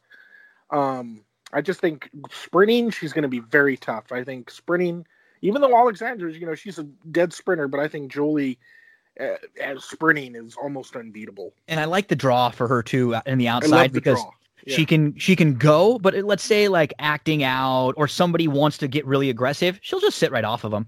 She can't, like she's shown, she'll just sit right behind them, just and she can be completely fine doing it. So that outside draw gives her some options. I prefer Jolie to Alexandra for almost all the reasons that you said too. I think she's going to get a jump, and if Lighthouse, I would want a little bit better price. That's the thing, is I really like her. I do a lot. I would want like 3-1, 7-2, and she probably will be more like 5-2. I think the 3 of them are going to take money. I think Jolie will take the most money, and then Alexandra, and then Lighthouse in that order. But if she were to like a little bit better price, I would be. You might get that. I think you might get that. And maybe if we do, so yeah, if we get like 7-2, I might lean. Like I would be using her and Jolie if I had to pick 2 of the 3 here, because I think they will have an opportunity to sit a little bit closer in this small field. They're just a little more tactical than Alexandra, who sort of has to play that I'm going to take way back and come running late. Yeah, that's the thing. I mean, Jolie's going to have that lead turning in the stretch, I believe. And I just think that that's probably all she wrote. I think she's going to hold off Alexandra, but I would not be surprised if there's a photo finish, but you mentioning that you like Lighthouse, you got me looking now. So now I'm going to be looking at Lighthouse a little more closely. Yeah, I think she's got some versatility, and the race at Kentucky was really good, where she sat just off. Mm-hmm. She showed a couple starts back that she can come from way out of it and also compete with older in that spot too. And she's done like nothing wrong. The only really poor race that she had was going long, and we can make an excuse for that because she's not going long today. So I just think she's continuing to be on the upswing. And another like same sort of thing I was going for with Sinus. If a better price than the two shorter, like double the price of them. And I know she's got to improve, but that's sort of built into the price, right? If she's a better price, she does have to improve, and I'm expecting that. So yeah, not like fields of 12 or anything like necessarily we had on opening day, but some strong horses that we have in these they're quality fields. They're Yep. quality fields. They might be short fields, but they're quality fields, graded stakes caliber horses. They are. Yeah. It's not like an allowance race that's pretending to be, and it's a graded stakes race. This is not the case. These are legitimate graded stakes animals. So, Gabe, I also asked you if you had another play on the card. Is there anything that you like somewhere else on the Saturday card? Yeah, I got two plays for you, but I'm going to give you one, or I'm going to go a little deeper than the other. Race 6, I like number 7, The Loot Is Mine. When Peter Miller and Flavien Prat get together, they win at 32%. 42% this year. And first time Lasix, Peter Miller barn is on fire. There's 3 workouts since the last race and going to be forwardly placed. I like the blinkers off. The Loot Is Mine is my best bet. Race 6, number 7, The Loot Is Mine with Pratt. And if you see Peter Miller hits 25% with blinkers off, just everything and I feel like the field, there's nothing else in the field that's really... Nothing scares you. There's no monsters here. No, there's no monsters a good spot in the race. There's nothing. I see 3-1 morning line. I doubt I'll get that, but if you could single this horse in a pick 4, pick 5, yep, you can make some good money. So absolutely, The Loot Is Mine. Pick that is 5, race. Actually. Yeah, start of the late pick 5 right here. You could single, you pick 3 he's got going on, put a horse on top in an exacta or try if you like. That is The Loot Is Mine in race number 6. And you said you got one more? One more. Race number 7, number 6, Airman with Rispoli. I've heard that this sheriff's horse has a lot of talent. And sometimes, with these sheriff's horses, they need a few races to acclimate. Yep. And to get there. And I think this horse, I looked at the replays, this horse looks like he has a lot of talent. So I'm going to go with Airman, number 6 in race 7 with Rispoli and Sheriffs. And those are 2 horses to start your pick 5 with. Perfect. Airman, the number 6. I like it quite a bit. So from Gabe, you got some thoughts on race 6, race 7, race 8, and race 9 all in a row. So Gabe, before we let you go, we want to let everybody know about the contest that we're going to be doing for Live and Breathe Horse Racing Group. So Here are the details for the contest. You have to be a member of the Live and Breathe Horse Racing Group on Facebook. So if you're not, make sure to go do it right now. There will be a post on Friday that will say, this is for the That's What G Said podcast contest. Mm-hmm. And then Gabe will post his selections in the 8th race, in the 9th race, and then his best bet. That's what the contest is. You have to give me your top pick in the 8th, your top pick in the 9th, and then a best bet anywhere else on the card that you want. Any other race on Santa Anita's card on Saturday. So that your post should have a horse in the 8th, a horse in the 9th, and then anywhere else you want on the card, 1 horse in each race. We're going to be basing this contest off of $2 win ROI there, and we'll add them all up. So if you have 3 winners, they were $10, $12, and $20. You're going to get all 3 of them. If you have 1, we're just going to do that. And we are going to give out prizes to the top 3 finishers. Now, in case of a tiebreaker, I ask that in your post, you also post a little tiebreaker that says the top 3 finishers in order of the trifecta for race 8. So give me your order. If it's 5, 4, 2, however it is, that's the tiebreaker. So every post should say race 8 selection, race 9 selection, best bet, and then tiebreaker, what's the try for race number 8. That's how you enter. You have to have that post in the Facebook group. And the prizes, Gabe, that we've got for you.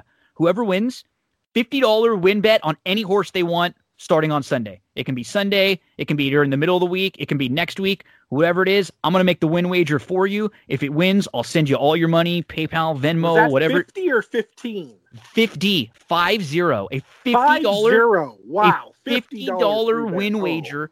Anyone you want, any day, starting on Sunday. So that's the first prize. You could turn that 50 into 500. You could turn that 50, anything you want, 50 to win anywhere. Second prize, I think people have seen some of these floating around. You can purchase one at StableDuel.com, the Degenerate t-shirt. Those are great. We're all degenerates. So what I will do is whoever finishes second, I'll be in touch with you. We'll get your size and where you want the shirt sent to, and I'll make sure that shirt is sent to you, the Degenerate t-shirt. And then the third prize is at SarahCandles.com, one of the sponsors of this show. They have all natural soy wax candles. They even have a candle that's called Del Mar. Tyler is a horse racing fan too. He's the one that created the company. So the third place finisher can get a candle, any choice of any of the 30 different scents that they have.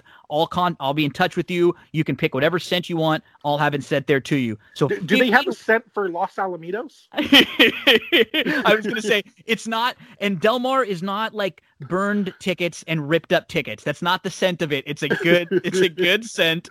So we got. Oh, Del Mar smells great. Oh yeah. So we got 3 prizes for you: a $50 win wager for the winner, a Degenerate t-shirt for the runner-up, and a candle of your choice, any scent that you want, from SarahCandles.com. So Gabe, I appreciate you coming on with me, and thank you for doing this contest along with me. You and I are going to be talking over the next couple days. We're going to be posting in the group, and we're going to have a lot of fun seeing who is going to be able to win and finish in the top 3 spots in this contest. I can't wait, man. Thank you so much for having me on. Gabe Vartanian, you heard all the ways you can get in touch with the Live and Breathe Horse Racing Group on Facebook, and we hope you get involved in this contest. We are going to take a quick break. I'm going to recap a little more of Santa Anita, and don't go anywhere, folks. We got plenty more on That's What G Said. Horse racing fans, many of us have been using the DRF, the daily racing form, for years, studying the races, keeping up to date on news with all the articles. I remember looking for a copy at the local liquor store or picking one up at the local racetrack wherever I was going. Now it's even easier and cheaper than ever to use DRF with DRF.com and the newly optimized DRF Mobile. You can get all the tracks that you want to bet and handicap. Past performances that are mobile optimized for on-the-go handicapping on your phone. So you go to DRF.com from your mobile device, no additional cost. Tap the calendar icon on the top left. It opens all of the options for past performances and for the tools that are available. One click to bet now and DRF bets. Get real-time odds and scratches on race day. You can tap on any horse, and you get those same DRF past performances that you're familiar with a larger font for your mobile display. One click to Formulator for charts, for replays if you get the Formulator version, and even on the classic past performances, you get the home screen with horses, with odds, with buyers. You get a lifetime buyer speed figure graph. You can rotate your phone for the best view, and any horse that you click on, you'll see the running lines. You can easily move from horse to horse. The same data as those traditional classic DRF past performances. You get an interactive format, which is very similar to the DRF Classic version that you're used to on the desktop. Every card includes live data updated instantly with those scratches, and so you get the accessibility from desktop to phone, cross-device functionality. You can take your notes and save them from one device to the next, and then access your account on any of your devices. On-the-go handicapping and wagering, multiple formats to view. You got the overview page with recent speed figures, current day's odds, easy access to expert selections and analysis. You got the buyer speed figure graph with lifetime buyer speed figures and chart notes for every horse. And you got those traditional DRF past performances that are just newly optimized for your mobile phones. They are constantly upgrading, improving, and making everything easier for you to get your handicapping done at DRF.com. Great stuff from Gabe, and if you want to get involved in that contest, make sure you got to go to the Live and Breathe Horse Racing Group on Facebook. You got to be a member of the group, and you will be able to post and get involved in that contest. Just to repeat one more time, you got to give us one horse in race number 8, one horse in race number 9, one horse in any other race, and then for the tiebreaker, pick the trifecta in order of race number 8. Give us your top 3 finishers in that race. It's going to be a contest where there are prizes for the top 3 finishers. First prize, a $50 win wager on any horse you want. Starting on Sunday, you can make a wager on Sunday or any time following that. Second place gets the Degenerate t-shirt from Stable Duel. Third place, you'll get a candle of your choice from SarahCandles.com. So it'll be a total ROI on your 3 horses total with a $2 win payout ROI. Fun free contest, but you got to be a member of that Live and Breathe Racing group on Facebook. Now we're going to get over to Sam Houston. It is a mandatory pick 6 payout on Saturday, just day 2 of the meet. Andy Villanueva, who does a lot of handicapping over at Sam Houston for them and has a couple new ventures that we discuss. He's going to join me. We kick things off in race number 5. We hit 5, 6, 7, 8, 9, and 10 on a mandatory pick 6 payout at Sam Houston on Saturday night.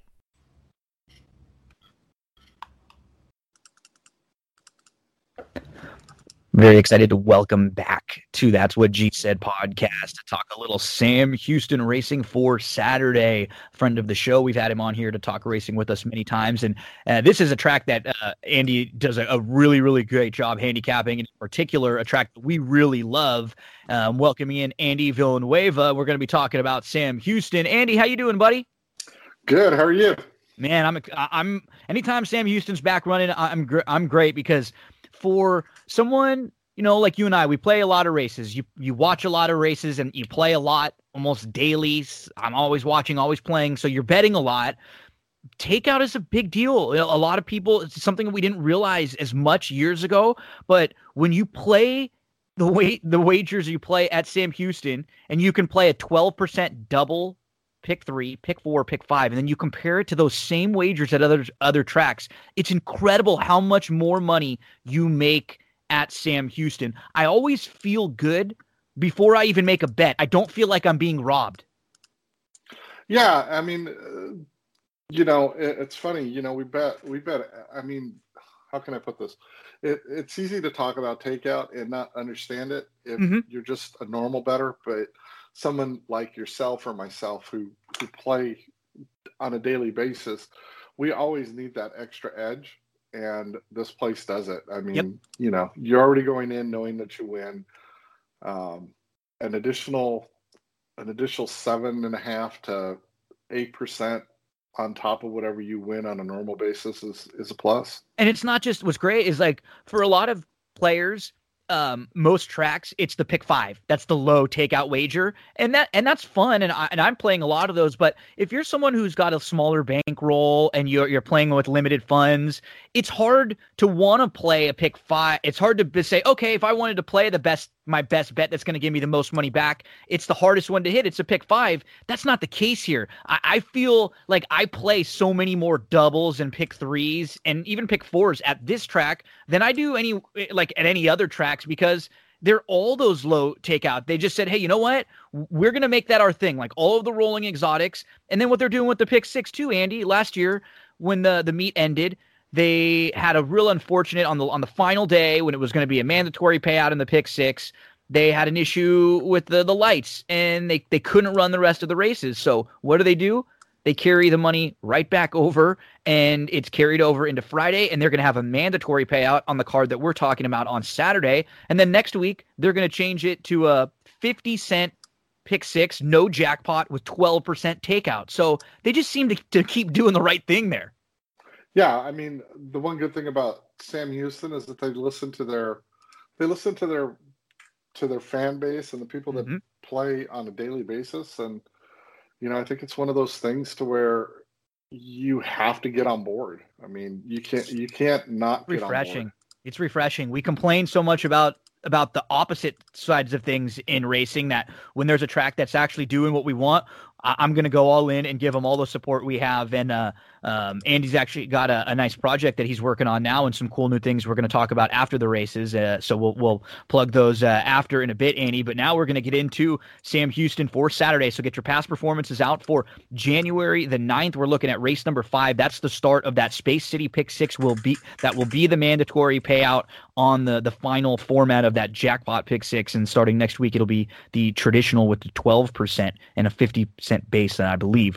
So we got 25 non-2s here to kick things off, going a mile and a 16th.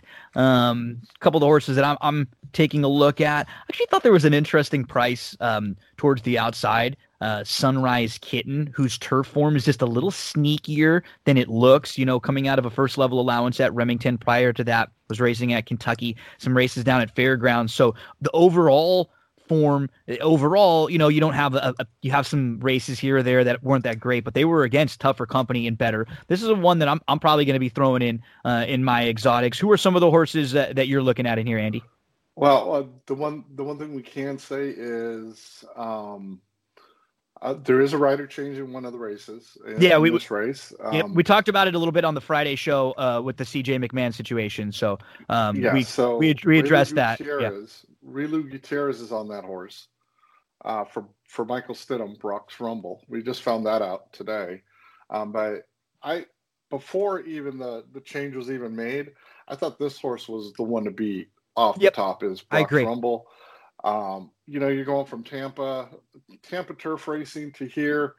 I think you're going to get horses like Asmussen's getting a little play, but I'm really on top of this horse here for a couple reasons. One, first time gelding. Michael Stidham rarely brings horses out here, and this horse is a $150,000 purchase. They're looking for a spot for him. They continuously drop him down, and this might be the softest spot he can land at this place, and he's going to be tough. I think he's a must-use. I think he's a must-use. Super logical, lightly raced, gets away from the same horse who beat him the last couple times, and he just feels like a real major contender in here. There's a lot to like about him. He's got that nice running style with a couple horses down towards the inside that'll probably show some speed. The Radiant Kitten next to him's got a little bit of speed too. There it looks like there's enough to where he's probably going to be sitting third or fourth and get a really good trip in here. Yeah, the good thing about the turf courses is it really doesn't matter where you're put as long as you get out when you need to get out, which is usually in the turn.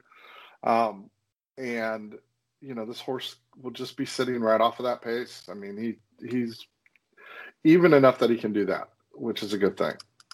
So other horse or two. I mean, the one Bourbon Wisdom is. I'm not a big fan of his.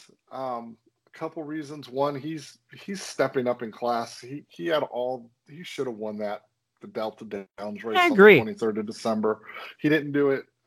This is a bit tougher. Yes, he's getting back on turf. Yes, it's where he finally won.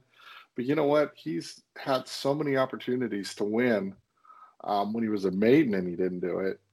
And I just think there's better value elsewhere. And I don't want to be with everybody else and have the favorite win the first leg of a pick six. I'd rather.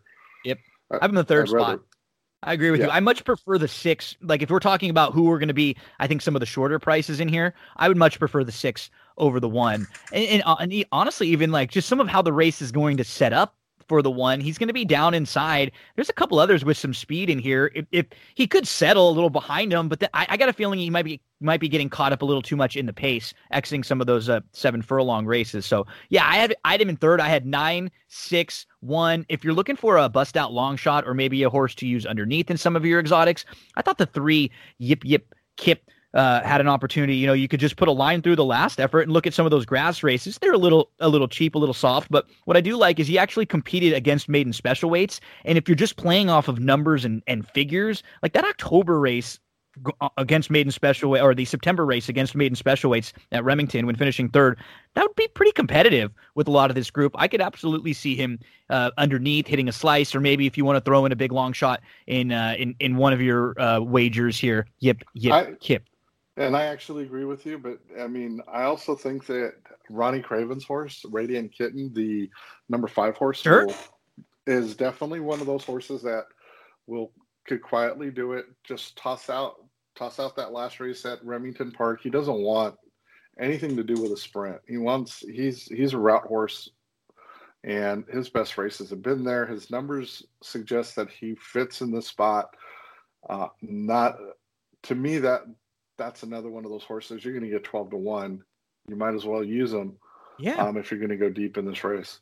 Let's move to race number 6, which is second leg of the pick 6, and it's the start of the pick 5. We'll have 3-year-olds that have never won 2 races, optional 50s on 2, claiming price of 50, 5.5 furlongs, the distance in here.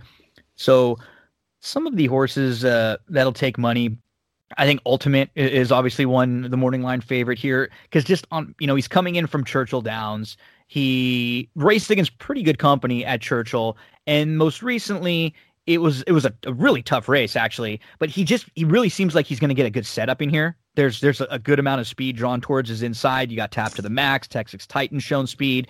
You'd imagine that Lucky Promise isn't going to be too far. Bobby Brinkley might have to go from the rail even to the outside. I'm Money and Carbon Striker, they want to be close. So there could be a scenario where they all line up and this one just gets a great trip from middle to the back of the pack. Yeah, I mean, I was looking at this race and I was like, it looks like Ultimate is the class of the field just based on where he's coming from.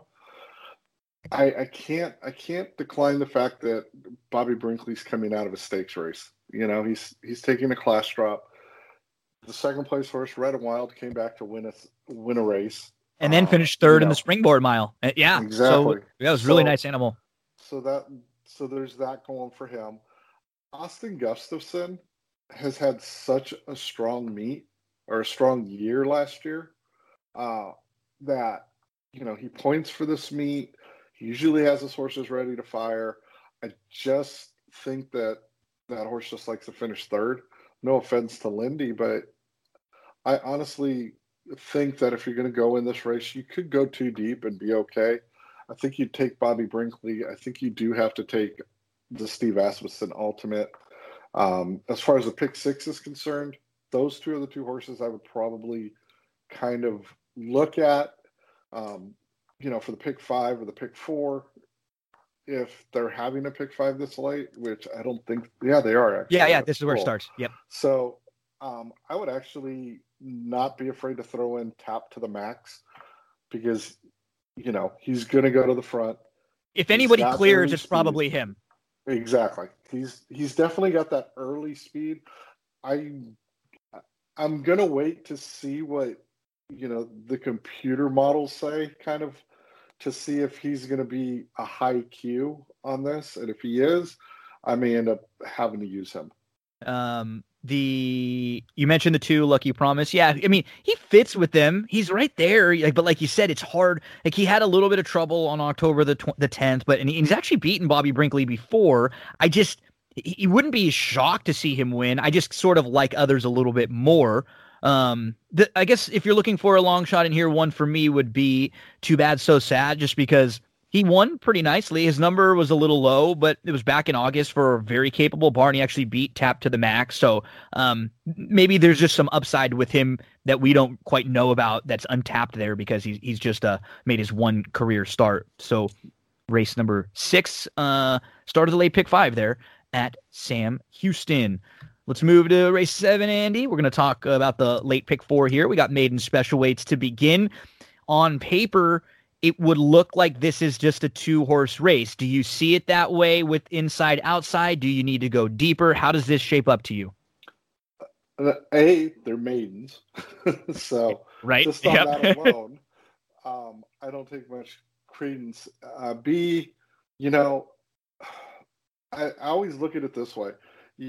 Especially like at these tracks like Sam Houston, Remington Park, Delta Downs, when you get a $300,000 purchase making their debut, I'm going to question it. Yeah, you're right.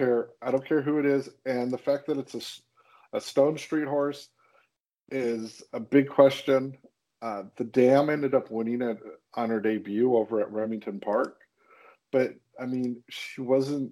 Yeah, she won a small stakes at Zia. I know what you mean. It's not a monster pedigree here. Yeah, so the question is why did they spend $300,000 on her? Yeah, right. I mean, that's kind of the question on it. And then you got the Tab is a little spotty too. You got to work on November, and keep in mind, like, we don't know with the way moving around, and nowadays in the COVID era, sometimes works get missed here and there or whatever. But just know, as far as this is concerned, right? I mean, you can look at, like, I look at this Tab, and I'm going back all the way to like the summertime. There's that big break in between. That doesn't mean that horse wasn't training, because it's quite possible with the shift to Louisiana and all that down south that Asmussen had this horse at the farm and he was training him at the track at his farm in Texas. So I don't take much credence in this Asmussen spotty works, because I know he does have a habit of moving his horses to the farm to work sometimes just to do that. So not as high on Bear Bryant, the big purchase first time starters. Does that mean you do gravitate towards Vegas guy to the inside? No. I mean, would I use them on a pick 4 and a pick 5 to stay alive? Yes, but I'm not going to be like, oh, I need to go and bet the house on it, right? Sure. I mean, there's other horses in here. I'll tell you one horse that really intrigues me, just based off of what I see off of pedigree, and that's the Todd Fincher trained Burns the Boss, the 3 horse. The dam won at first asking and I remember this dam. This dam ran at Hollywood Park. So she's got some base to her, obviously. The half Mucho Amor ended up winning first out as well. And so, win early pedigree, Street Boss, you can't go wrong because, it's a nicely bred sire. I just think that this horse might actually not get a lot of play, and you're going to get a price on him. Yeah, it's funny. I prefer him to the outside first-time starter. I like him the most of the first-time starters, no doubt. I sort of feel the same way with Vegas guy with you. Is like I don't like defensively using a favorite, but to me, it's just he really does fit well. It's you're just sort of looking at this race like he ran his awful race and just using a figure that was as good as the race as anyone's run on their best days. So he could probably show up and just sort of plod around. And if a horse like the 3 or the 8, if the first time starters aren't good, he'll probably win this race. That's sort of why I have a tough time completely dismissing him. I feel the same with you though. I'm okay with not using the Bear Bryant. I think of the other horses that have run, Tis Truculent would probably just be, the other one to maybe throw on the ticket for me if you're going to show some speed in between horses, tried to battle on. Now you're going to get a cutback. He'll probably be coming from off the pace a little bit in here. So he could be just passing some horses late. If for some reason Vegas guy tries to send because he's down inside, he got caught up in the pace last time out. So it maybe be him, but I kind of agree with you. I thought to me one of the more interesting horses in this race, like the one that feels like the one that you could bet at 4 or 5 to 1 would be Burns the Boss. Yeah, exactly. And he's a bomb. He's going to go to the front as well. That's why I kind of not a big fan of Tis Truculent.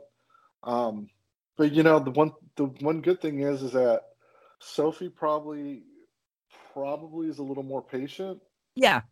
So she might just take back a little bit and just wait to see what happens. It all depends on what Burns the Boss does, because if he's got early speed, and I'll go back and look at the OBS sale work and see, whether or not he shows a lot of good turn of foot. But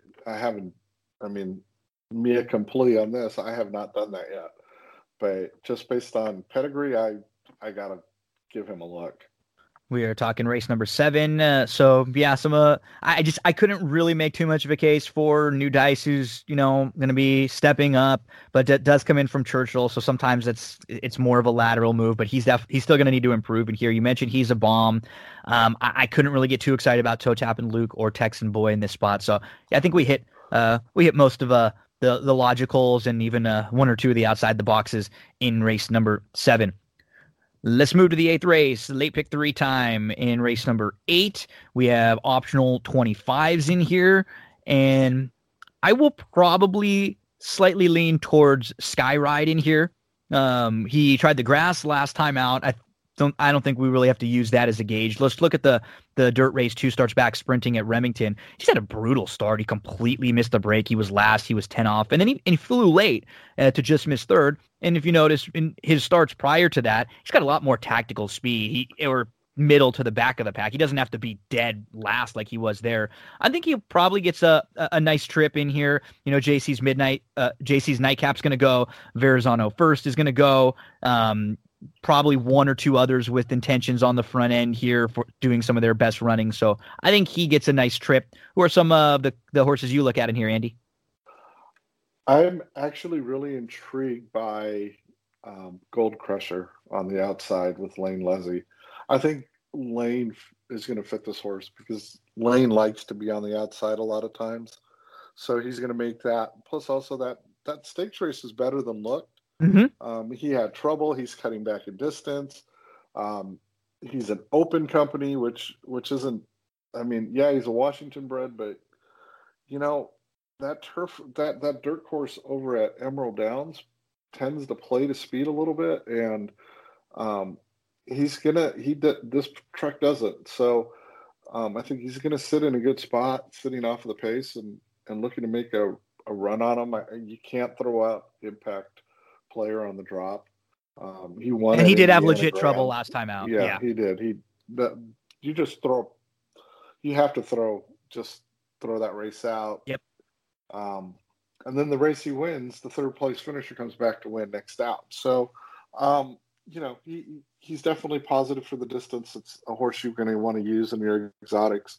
But Gold Crusher for me seems to be the horse that kind of intrigues me, and I like to see where they're going to be playing him as far as like money wise, what type of odds he's going to get near the start of the race, and if they're hammering him, he's going to be live. Verrazano first is the Broberg on the claim back, and he has a lot of speed. What's nice is that he actually does have a race or two where he can sit off a little bit. So just to know that they have the option of sitting, I just don't know if that's going to necessarily work out the best in here. And at a really, really short price, he would be one that I'm using, but I don't love, along with a few others. JC's Nightcap is really quick too, so that's the problem. I feel like just right next door, they're going to be going head and head against each other. For me, one of the longer shots that I would maybe throw into a pick four situation somewhere would be the 2 Westfest, who has just not been running well at all as of late. But you're going to cut back to 6 furlongs. He comes out of a lot of better races, and he's the type of horse who I like throwing into tickets at 10-1 or above, because he's not consistent. He's probably not a horse who I'd even want to bet to win, but if he jumps up, it would not be a surprise, because he has races that are good enough to beat a group like this. They haven't been for a while. I don't know if there's any of that left, but at least I'll be getting 10 to 15-1 to throw him in and see. So that was another one for me. Any other horses to mention for you in the 8th, Andy?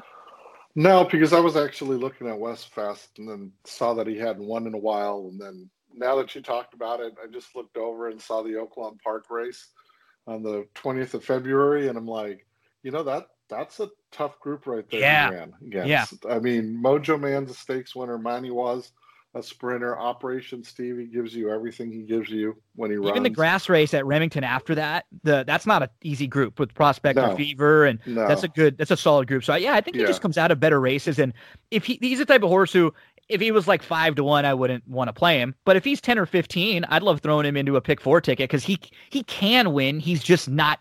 We don't know if he has it left, and he's just not consistent. So that's what's built into his price there. Yeah. Late double time as we move to race number 9. We've got 4-year-olds and up, which have started for a claiming price of $5,000 or less in 2021, or a claiming price of $10,000, 5.5 furlongs. The distance in here. Who are some of the horses you want to start with, Andy? I liked Onomatopoeia. Onomatopoeia, baby, yeah. This horse always runs. He runs his race. I mean, I have yet to see him run a bad race. Clinton Stewart can win races. He puts him in the right spot, and I think Raylu's gonna have a huge meet here. I do too. I feel it. It's wide open for the taking for someone. No Deshaun Parker, no Cabrera. We know CJ McMahon won't be around at least for a while with everything going on right now. So those are some jocks that were getting legitimate top mounts that are there for the taking now. But, Stewart's got all of Steve Asmussen's horses. So, so that locks that one up. But the rest are around for, like, if Raylu has a good couple weeks to start, he's going to be like that new face that people want to put on their horses. Yeah, exactly. And Sophie's in that same boat too. Completely agree. I really like Stewart's horse. I think Asmussen's horse right next to him going synthetic to dirt is a pretty good, impressive one, especially since it's first off the claim. It's a good move, right? Like, this was a horse who faced a lot tougher. They drop in for 5, he wins, and now you can protect him and step back up. So this is a a horse who they like a little bit. And it was, I mean, look at some of the horses he faced. Tap It to Win, Sonoman, Grade 2 winner, Modernist, Kingmeister came back to win, Cajun Brother, even Skull Factor, who was a nice one. I have those two. For me, I had 2, 3 sort of on top of everyone else. I hate to be chalky, but this wasn't as much of an outside of the box race for me. I thought those two would be really tough. Now, the only one I would actually kind of teeter to see where they're going with, maybe Boston Repo for Broberg. Only reason is he's a lot of people don't realize how tough those starter allowance races are at Delta Downs, and I want to picture Half Moon Reef. Those are 2 tough horses, and to try to go head and head with them at that deep track probably isn't the best place to do it. You throw that race out, he was pretty solid, and you got to give him a look at 10-1. You just got to. From the inside, Coco Tiger, I would like if there wasn't as much speed signed on in here. You just mentioned a really quick horse, Boston Repo. Get a load of this is fast. Can't imagine that Royal Reality is going to be too far out of it. Minor Heat to the outseat. Yeah, so that's like underneath. Coco Tiger intrigues me as a horse in this spot. I just don't know with the trip that if she'll get it, but from the rail, maybe flashing a little speed and being able to stick in there and hold on for a slice. But it does feel like Onomatopoeia is going to get a great setup in here, with some pace to chase, super, super honest. And I like what they've done with Onward. Seems like he's very well spotted in here. Bourbon Bourbon Cowboy would be the other like logical one to mention. I just don't quite like him as much as the others, but I wouldn't really talk you off of using him. I just think the 2 and 3 are going to be pretty tough in here. Yeah, I agree. I totally agree on that. Let's close things out, Andy, in race number 10 on Saturday over at Sam Houston with the Cowbreds, Texas breds. I'm in California, so I see a state bred, and I think I'm so self-absorbed. I'm always thinking California, Andy. Texas bred maidens, fillies, and bears. Hey, if it means anything to you, sometimes I'll look at it and I'll be like, oh, okay, so which one are we looking at? Louisiana, Texas? Yeah. Which one is it? Exactly. I get confused. Yeah. So this is a race where I guess Catch the Devil has some of the better races, and she's coming out of some open races where she was really competitive. Those were going longer on the turf, though. This is cutting back to the dirt and sprinting, where she's run fine, even here at Sam Houston. I don't really have any knocks on Catch the Devil. She's just kind of one, I guess, to start the conversation with. Who are some that you're looking at? So, Catch the Devil has burned me more times than I really like to admit. I can go back and look at it and go, well, she should have won on February 7th. That's no doubt. She was the only speed in the race, and she still got caught. She got beat by Take Charge Woman, who's a nice filly, at Lone Star Park. I don't trust her. I just don't. And she's going to be such a short price. It's not worth it. I like My Golden Bling. Yep. She's improving each start. She's going to get back on the dirt, She doesn't need the lead. But she's probably the fastest. She doesn't need it, but she's probably the quickest. I just don't even think the horses to the inside are as quick as her. It all depends on what Raylu does with her. That's the thing. I mean, you look at how she starts. Yeah, she's usually in front, but she usually stops too. So I don't know if Raylu's going to want to send her. That's my biggest question. The other horse I'm kind of looking at, and it's just purely based on the fact that it's Danny Pish, is Turnin' and Burnin'. First time starter, been training at Rotama. Barn does really well first time out, and they know how to get them, not only to get them fit, but to have their mind right for being a first time start. It's not that easy to get these horses to run first out. No, it's much different than what you're doing in the mornings. The horse for me that I would look towards, I completely agree with you. I have My Golden Bling as my top selection. And I think My Golden Bling you have to use all over. The one that of the bigger prices that I would probably throw in pick 4s, pick 5s, maybe even a pick 6 is the number 6 Jan's Tap and Go. And it's mainly because once we get past Catch the Devil and My Golden Bling, who we just talked about, we have some first time starters with question marks. We have some horses that don't have very good form at all. And at least with Jan's Tap and Go, I like the races that she comes out of. Brightest wasn't bad. That was an Asmussen horse. And No Moss Tequila, that was actually a really live race where they've had two next out winners. That's the Broberg who got the lead that day, and then he came right back to win again in his next start. Yeah, a week later. Yep, she was just a step slow. She quickly recovered. She moved from last up to fifth. It was like a nice 3-deep middle move, and then she got a little bit tired. She was chasing Lone Speed, and she backed up. So of all the other horses, like other than the ones that we talked about, I think Catch the Devil is going to be there. Probably, hopefully, second and third for our case with My Golden Bling winning. And when you take those two out of the race, Jan's Tap and Go to me looked like maybe the next one of those who have raced. I like what the race she comes out of, and I do think the race is a little bit better than it looks on paper with the really low figure. So, any other ones to mention here? Yeah, the only the only knock I give Jan's Tap and Go is the fact that she's never broken right. I mean, every single time she raced, and in a spot like this, mm-hmm. So I mean, but again, and you know what? If this was like February 28th and she was running, I would probably endorse her big time because of the race she comes out of. But you know, JR points for this meet, but he usually doesn't have them fit first time. He's a racer too. I would wait second time out with her just because it's JR. Yep. And for me, I think it's somewhat more of an indictment on the rest of the field that I just don't think there's much else in here besides those few that we talked about. And my Golden Bling breaks well and is able to either get the lead or just sit close. Like her and Catch the Devil, like the race, I think is going to go through them and what's going on with those two.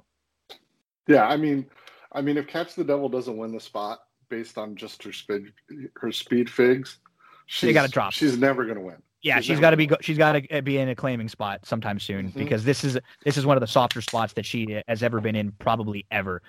Andy. Awesome stuff, man. Thank you for helping us out here going through races 5 through 10. So we'll definitely be bringing you back a few times throughout the meet where we go talk some Sam Houston. But I know you're a busy man right now because you have a couple new ventures going on. Tell us a little bit about the website, the Zoom stuff you have going on. I'm hopefully going to be joining you coming up sometime soon. Give us all the details. Well, you're joining us next week, hopefully. Yeah, absolutely. But yeah, Caitlin Free and I've decided to collaborate and begin a site called, it's the phonetic sound of GOAT. So it's GOAT, handicapping.com.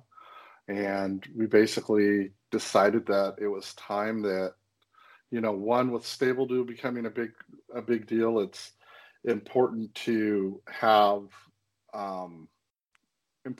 other outlets to be able to find information about how you would establish a Stable Duel lineup for fantasy horse racing. I don't think there's enough information out there with international racing other than the Daily Racing Forum and, you know, the lower level, you know, the basic spots that everybody knows about. So, you know, with Caitlin's love for international racing, I think it was just a perfect fit to be able to have a outlet to where she could go in and she could provide all the information that she is aware of and help, you know, the basic customer out that may only play once or twice during Royal Ascot or something like that. And we've also decided to start a channel called the GOAT Zoom Room on YouTube. And, you know, we interview jockeys, trainers, racetrack executives, other handicappers, other podcasts that do horse racing, because we don't think that enough information is out there for people to understand that, you know, as far as horse racing is concerned, it's a huge deal to be able to, we all have to stick together because this game is shrinking because we're all getting older. So we need to bring new blood in. And the other thing is that I think it's important that, you know, everyone knows that most racetrackers get along and it's a family. And yeah, we could fight and argue on Twitter and all those places, but in the end, we all look at the races the same way and we all like making big scores. Yeah, we're on the same. It's funny. People on here. We're playing against each other, but we're on the same team. right? We're all customers. We're all fans. We are all bettors. We all want to win. That's what we want. And so I feel very similar to you, as someone who has my own show here.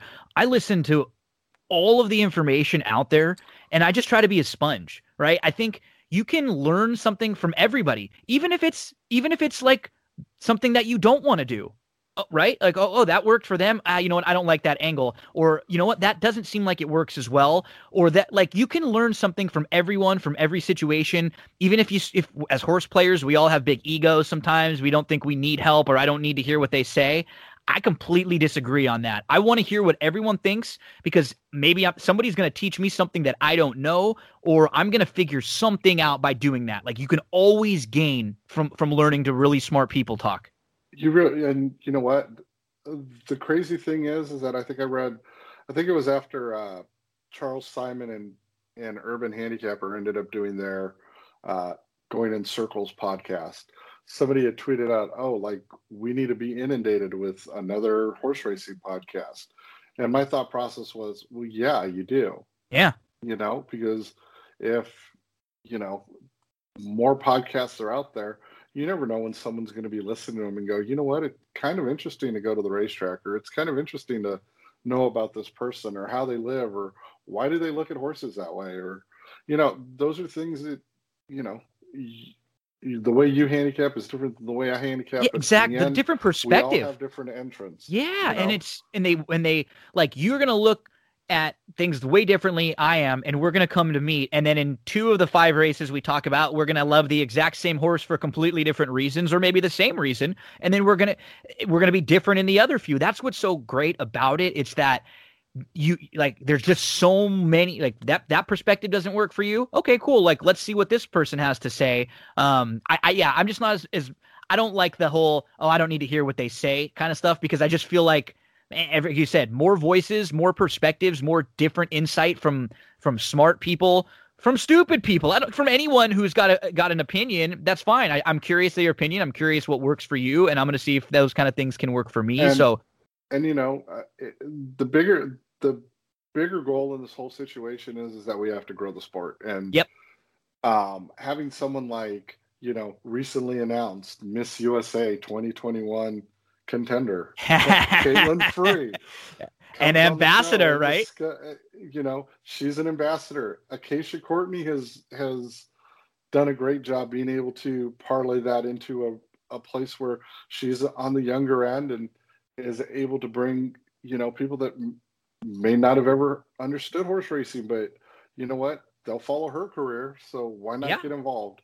Caitlin does a phenomenal job too with the international stuff. I've worked with her and done a few things before over at Past the Wire, and she does last year she just with international, and it's not like, what's funny is she's an international expert in that she knows what's going on there, but she knows everything that's going on in North America, all over the big races everywhere. Anyway, she can have a conversation with you about anything, which a lot of people can't.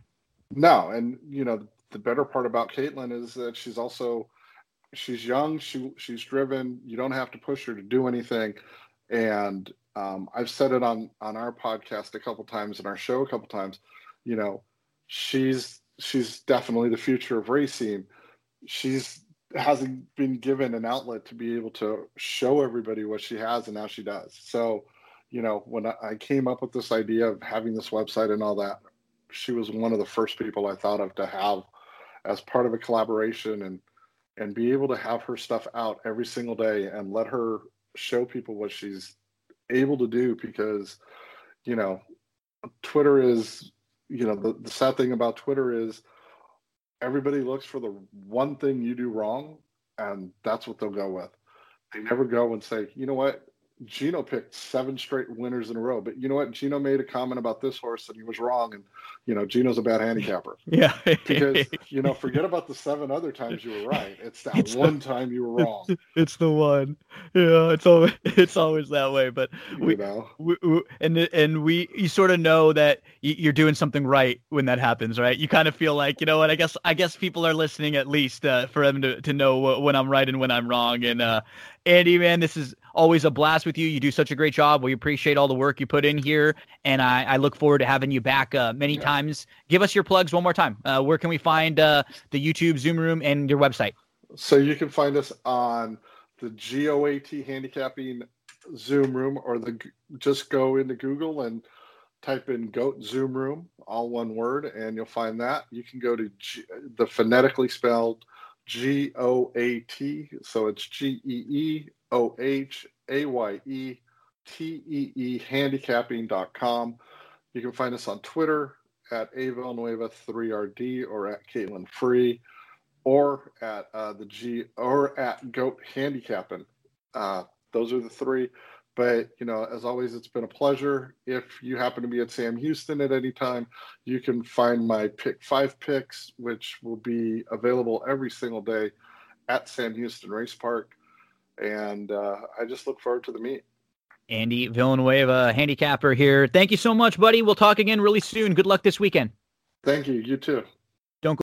Big thank you to Andy. He'll be back again to talk some Sam Houston with us throughout the meeting. Before we get to our final segment of the show, we want to let you know about oldsmokeclothing.com. I know you're a horse racing fan, and this is a great website for horse racing. T-shirts, hats, zip-ups, quality clothing, hoodies, tank tops, long sleeves. When you use the promo code GINO, you get free shipping on your order. We're talking custom designs, whatever you want. They have special collections you can check out, like the Kentucky Derby, the Secretariat. You can represent some of your all-time favorites: Tiz the Law, Midnight Bisou, Authentic, She Dares the Devil. oldsmokeclothing.com, promo code GINO gets you free shipping on your order. Now we get to Chad Cooper. Koopa Loop is going to be joining us hopefully every week, at least every other week, for this week in wrestling segments where we can recap a little bit of everything going on. And in this particular episode, we talk about AEW, we recap what went on Wednesday Night Dynamite, some thoughts on Friday Night SmackDown, some of the storylines going on there. We talk about Raw Legends Night, some quick thoughts on NXT, and we look at some of the current favorites and who feels like they have an opportunity to win the Royal Rumbles, the men's and the women's, coming up in just a few weeks. This week in wrestling, we hit on all the major topics and all the storylines going on in AEW, WWE, with Raw, with SmackDown, with NXT. Chad Cooper joins us next. Really excited about the news in the world of wrestling each and every week here on That's What G Said. So what we're going to do now in 2021 is we're going to have a segment, probably a weekly segment that we can, with our good buddy Chad Cooper, a little Wrestling with Chad Cooper segment where we can go around and talk about some of the major news stories in wrestling, what's happening on AEW Dynamite, what's happening on Raw, SmackDown, NXT, anything going on in the world of wrestling. We welcome in a good buddy that you've heard many times on That's What G Said before, Chad Cooper. Chad, buddy, Happy New Year. How are things going? It's going well, my friend. Happy New Year to you, Gino. And unfortunately, we got to start right away with sort of a bit of sad news. The world of wrestling lost a great one last week in John Huber. And I just wanted to mention it a little bit. I talked about it just for a second on the show last week. But, Chad, this was a guy, and just like a wrestling sense, he was a guy that so many people were always looking at as, wow, this guy is awesome. He's so good. He could be like a main eventer in the main event picture. We always wanted a little more for him. And the response that came out from people over the last couple weeks, this is one of the most, I think, like, surprising responses in a positive way. I just did not realize how many people this guy had touched. Yeah.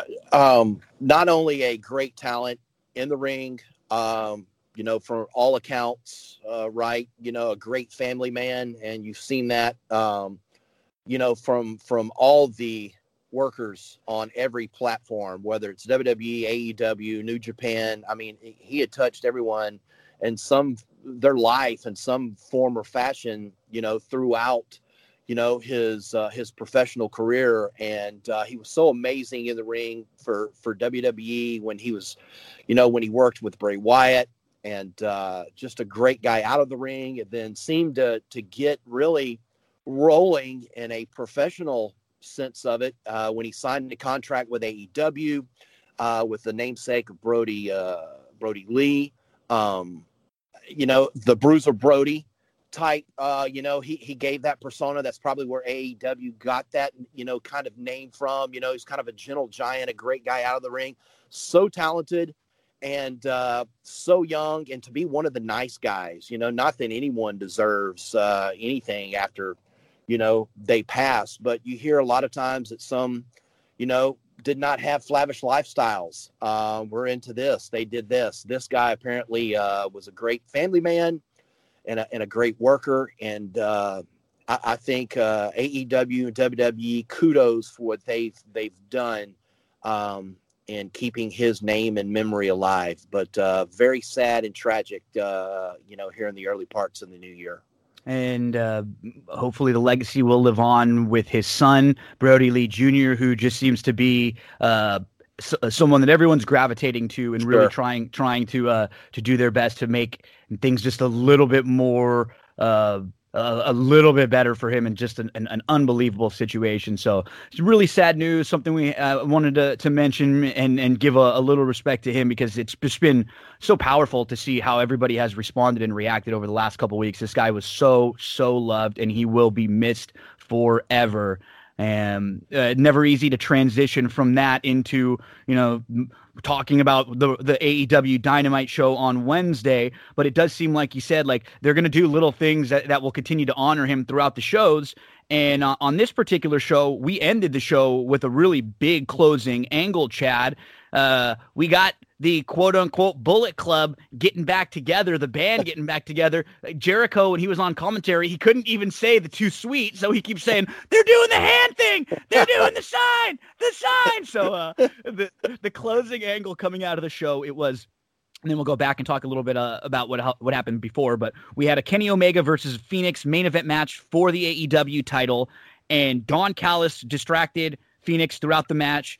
Kenny was able to win, and post-match, we look backstage, and Pac and Penta are getting beat down by Eddie Kingston and his goons. So now Don Callis and Kenny are out in the ring, where they're going to start trying to beat down Phoenix. And here comes Moxley. Moxley comes in with his barbed wire bat. He starts going crazy. And then Pillman Jr., couple other guys come out.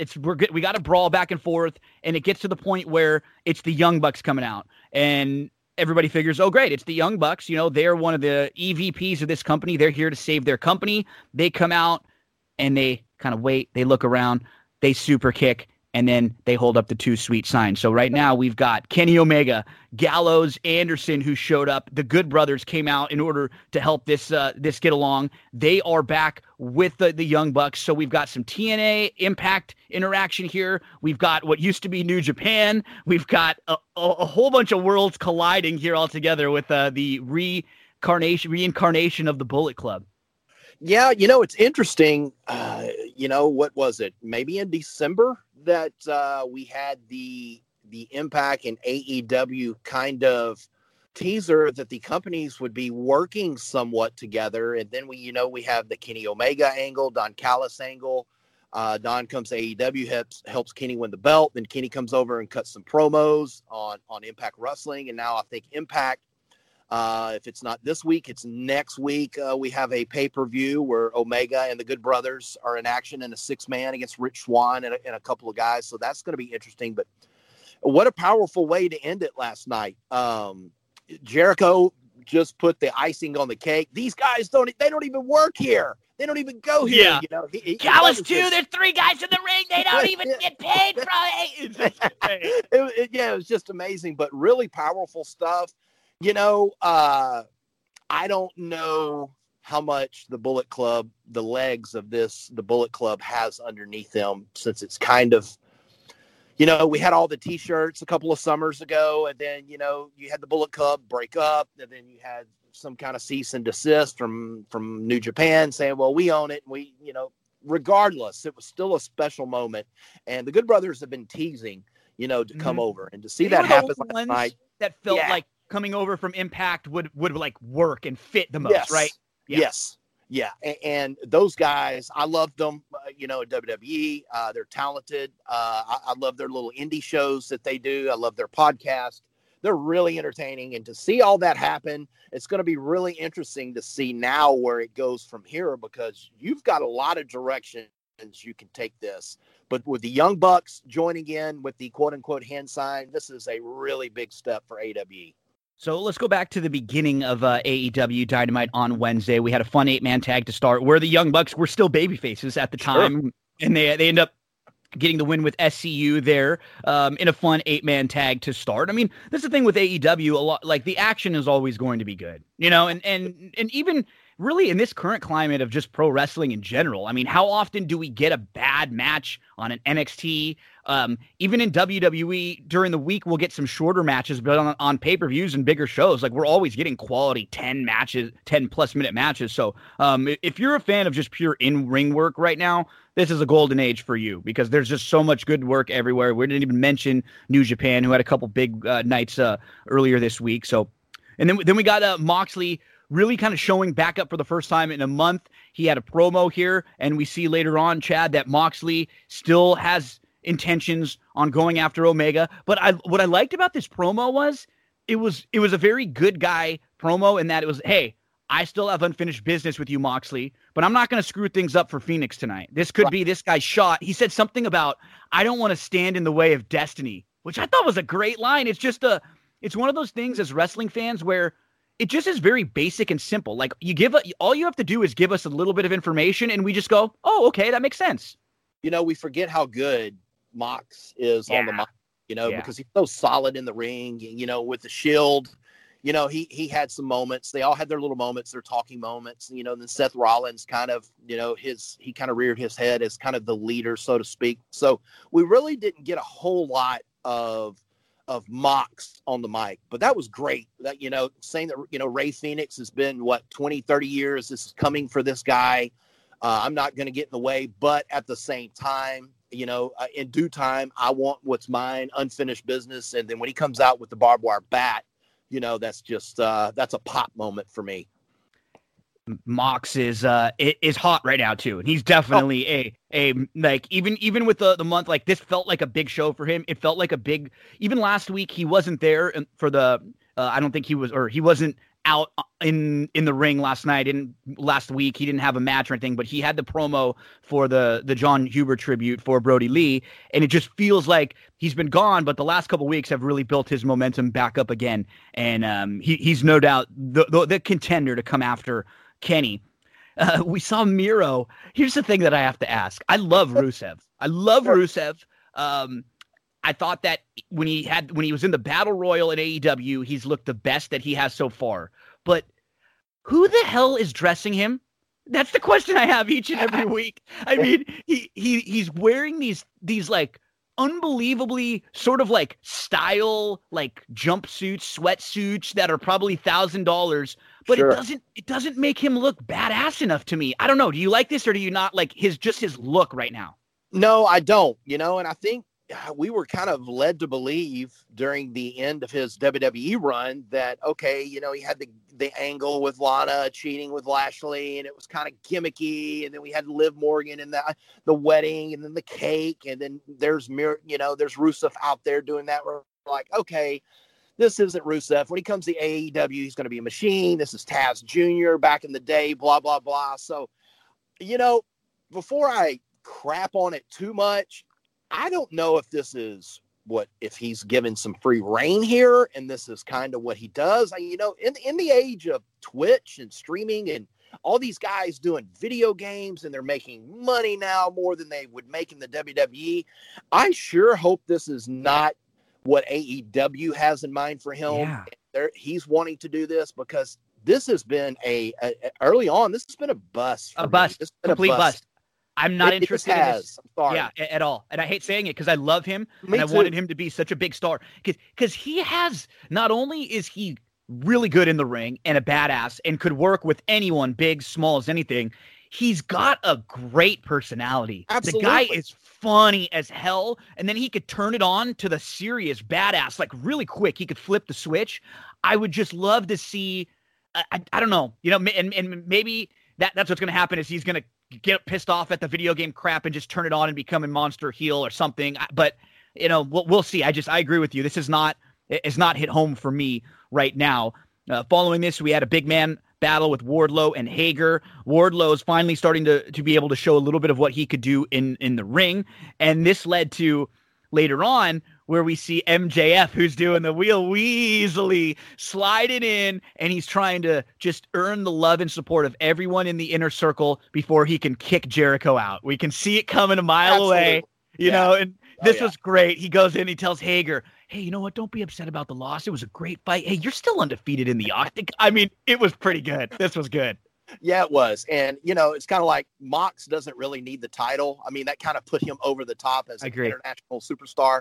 He doesn't need the title. I don't know, even though MJF is really great in the ring, I really don't know if we have to see this guy in the ring every week. He's so dang talented on the microphone. This guy, I don't know what it is. You know, you love to hate him, but you can't wait for him to come on. It's kind of like the old Bobby the Brain Heenan. You can't wait to boo him, right? I can't wait for this guy to speak every week because it's so funny. You love to hate him, and he kind of grows on you a little bit.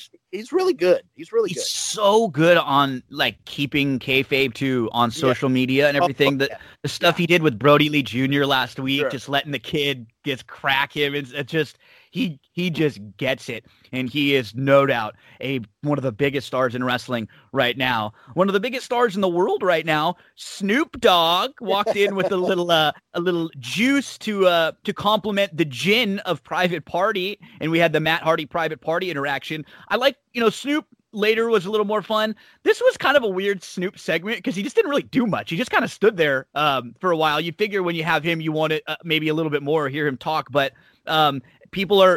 Snoop was so good in the on that boxing fight like a month ago. Everybody wants a piece of him now. Yeah, and I don't know when the show starts. I'm sure he's on there as part of the contract to help promote this new show. He's a judge. The big Bert show. Yeah, and Cody Rhodes is a judge, and Bert Kreischer is the host. I think it's coming on TBS or TNT, so I'm sure this was a part of that. No, I'm a Snoop fan. Love the music. Grew up Snoop Doggy Dogg stuff. He really never did anything for me in wrestling in WWE when he did his segments with Sasha Banks and all this other stuff. It was fun. The horrible doggy splash that we saw later in the night was kind of like he fell off. It's like he fell off of the right. But yeah, it was kind of a weird segment, you know, to introduce, you know, Snoop to AEW. But you know, it is what it is. Fun seeing Snoop sure. on our TV. We got a Brian Cage Taz weigh-in segment with Darby Allin. They were pumping next week's TNT title match. Cage weighing in at 272, Darby weighing in at 170. and as the heels get ready to attack, it's Sting! And I mean, I get a pop for every time we see Sting on the TV too. I think this is probably going to be the last week where they can do this same sort of thing, right? Without moving it forward. They got to start moving things forward next week. Yeah. Either we've got to set up a match at a pay-per-view or something, or we've got to set him up main eventing a match on Dynamite because, you know, I love Shivani. You know, I love the pop. But now it's kind of like, okay, this is 3 or 4 weeks of Sting. Okay, what's next? You know, the newness kind of wears off a little bit. This is great, but you know, let's see Sting do something. Talked about Cody with Snoop Dogg in his corner, and he did the post-match Snoop splash off the top rope. There, Cody ends up beating Matt Sydal, and him and Snoop have a little fun, and Matt gets in the mix afterwards as they count the 3 there. I would say one of the still weak parts of AEW shows are some of their AEW women's title stuff. I do like the character Abaddon. I think she's a type of character that you want on your roster, right? She's a Kane Undertaker kind of, you know, like blood all over, and she plays the gimmick really well. I don't like, one, having her sort of lose right away, and two, it just like with Shida. She is awesome in the ring. I have no issues with her in the ring. I just don't feel like she's quite connected. So this to me is I'm always still like wanting a little bit more from some of these women's segments, and I'm just waiting for the time when they actually sort of say, okay, hey, Britt, it's your time now, because it felt like it was going to be her time, and then she got hurt, and I think they had to go in a different direction. Where do you stand sort of with Abaddon, Shida, and the women's division? You know what I'm going to say? This is without a doubt their weakest division on, they have some talent, and they have a lot of talent. It's just, if you want to see women matches on AEW, you've got to tune in on Tuesdays to the 13-14 match AEW Dark, where you see the likes of Thunder Rosa, who is really, really good, an international star.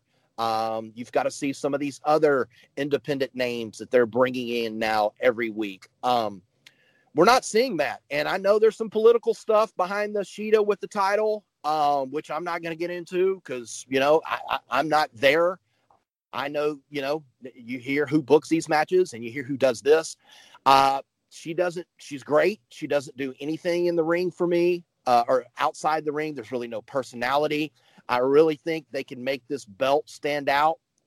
You kind of brought in Ivelisse and Diamante to win this tag team medal deal. You never see them on live TV. You always see them on Dark. It's really, really weak. And it's really strange because a lot of those girls are under contract there, though they're never on TV. And it's very disappointing to have to go on YouTube, which I know a lot of people do now. I love YouTube, but for wrestling TV, I should think, look what I'm not saying they do what NXT does and give half the show to those girls because they can get after it. But maybe if they do, we'll start seeing some of that development. And because of now, you don't get that feel watching it on YouTube. I can watch anything on YouTube. I want to see AEW's women roster on TV, and I don't want to see the same one or two women in the matches every week in the same winner. I'm really down on. Me too.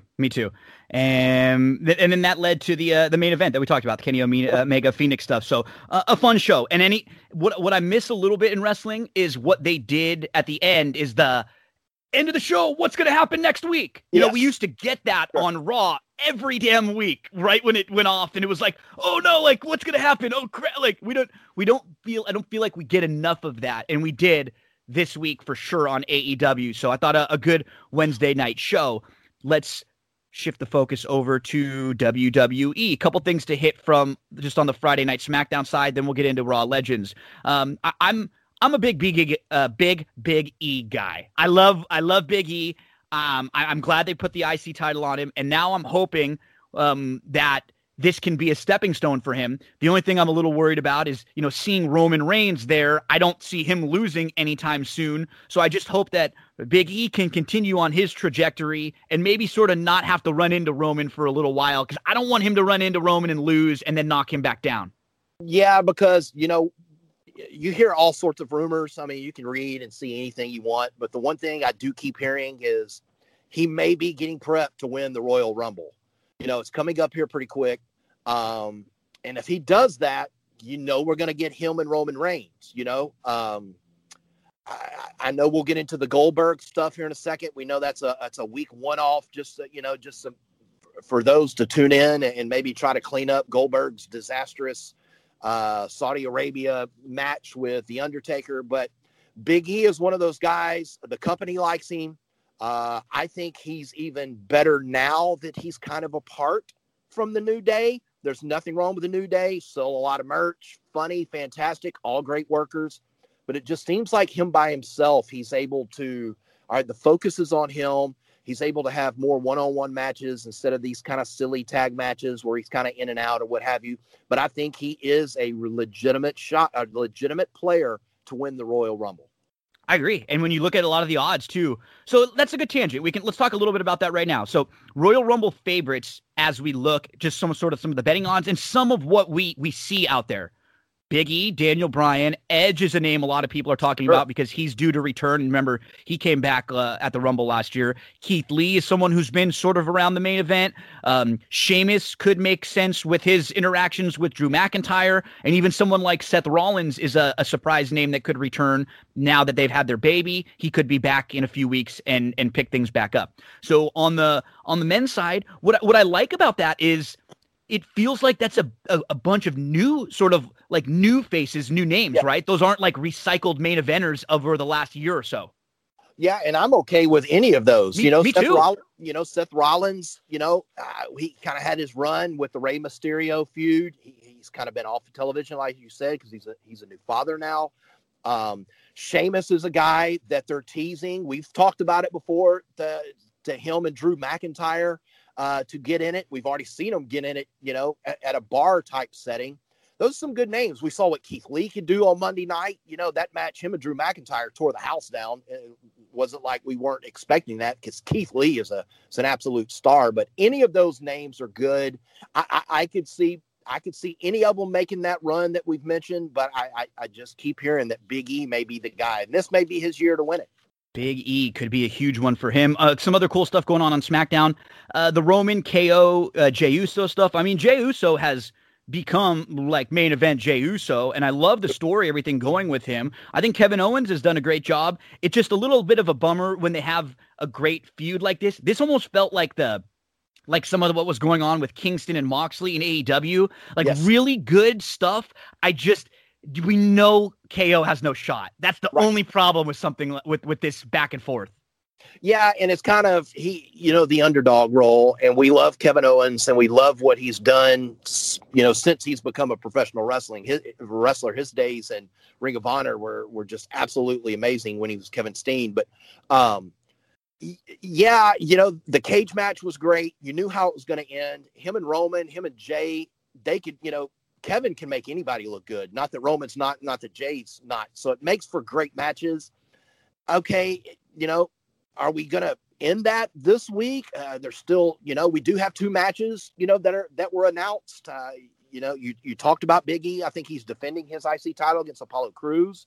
I think we're getting that match on SmackDown this week. And I'm sure we're going to have some sort of fallout with Kevin Owens and Roman Reigns. It's fun and neat to see him chasing, but we know he's going to lose every time. And I hate that they're continuing to do that to Kevin Owens. He needs to go in another direction pretty quick. Yeah.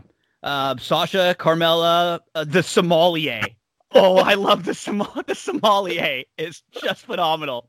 And that's just a great, just something that's so simple. It's like, there's never been, a sommelier. He's a valet. He does anything like a manager would do, but to me, it's phenomenal. I love this guy. I think he's going to be like Ellsworth over the next few months, I think. Absolutely. And who doesn't love Carmella? I mean, just the simple fact that she's out there performing is good enough for me. And she's gotten really good in the ring. I know she took a lot of criticism early on, and maybe some of that was worth the criticism, but she has gotten so much better, and her and Sasha matches are really, really good. Really good. Yeah, I completely agree. Carmella is doing some of the best in-ring work ever of her life right now. We move over to Raw, Legends Night. What happens when they have Legends Night? The viewership gets up a little bit. It was up 20% again from last week. Hogan, Flair, Alicia Fox, Tatanka, Mickie James, Sergeant Slaughter, Molly Holly, Big Show, IRS, Mark Henry, The Boogeyman, Torrie Wilson. Some of the legends that we saw. One thing that I'm happy about, although he has not been getting booked very well, my man Miz got the Money in the Bank contract back. So, which I think is good for just the contract in general. The last couple years with guys losing, it just hasn't felt as important as it used to. So I don't like the idea of just, not cashing it in, not working again. I want this thing to be a big deal and to be the thing that it used to be, to put the rocket on someone. Yeah. I love this guy is a star. He always has been. I mean, from his MTV days, I've had the luxury of being able to interview Mike several times throughout his career, and such a nice guy on and off camera, on the phone, however you interview him. Smart. I mean, his show Ms. and Mrs. on the USA Network is an absolute hit. It doesn't help with Maurice as his wife, but I like that they gave the briefcase back to him. I'm a John Morrison fan too. I love them together. I think here over the next couple of months, maybe we see some sort of a breakup. I don't want Morrison just to be a kind of a mid-card player and do his spots and lose, because bringing him back and putting him with The Miz was absolutely perfect. These guys feed off each other when they got the briefcase back. They were dancing down the steps and all this stuff. But, You have them beat the New Day last week, and then they turn around this week and lose. Yeah, I don't want him to be the lovable loser type guy, with the briefcase, and he still loses all the time. I don't want that. I really don't want that. I don't like that. I didn't understand. I love The Miz, but I didn't understand why the briefcase got put on him in the first place, right? No, like he seems like he doesn't need it. He's a fine. No. He's fine where he is in the upper mid card to slide him into the main event when you need someone. Like he's got a great role there in the middle. Him and Morrison have him do tag stuff. I would have rather seen Morrison with the briefcase. Yes, completely. And Miz could have helped him along the way and said, I've won this before. I know what you need to do. I will help you. That could have been a really cool thing.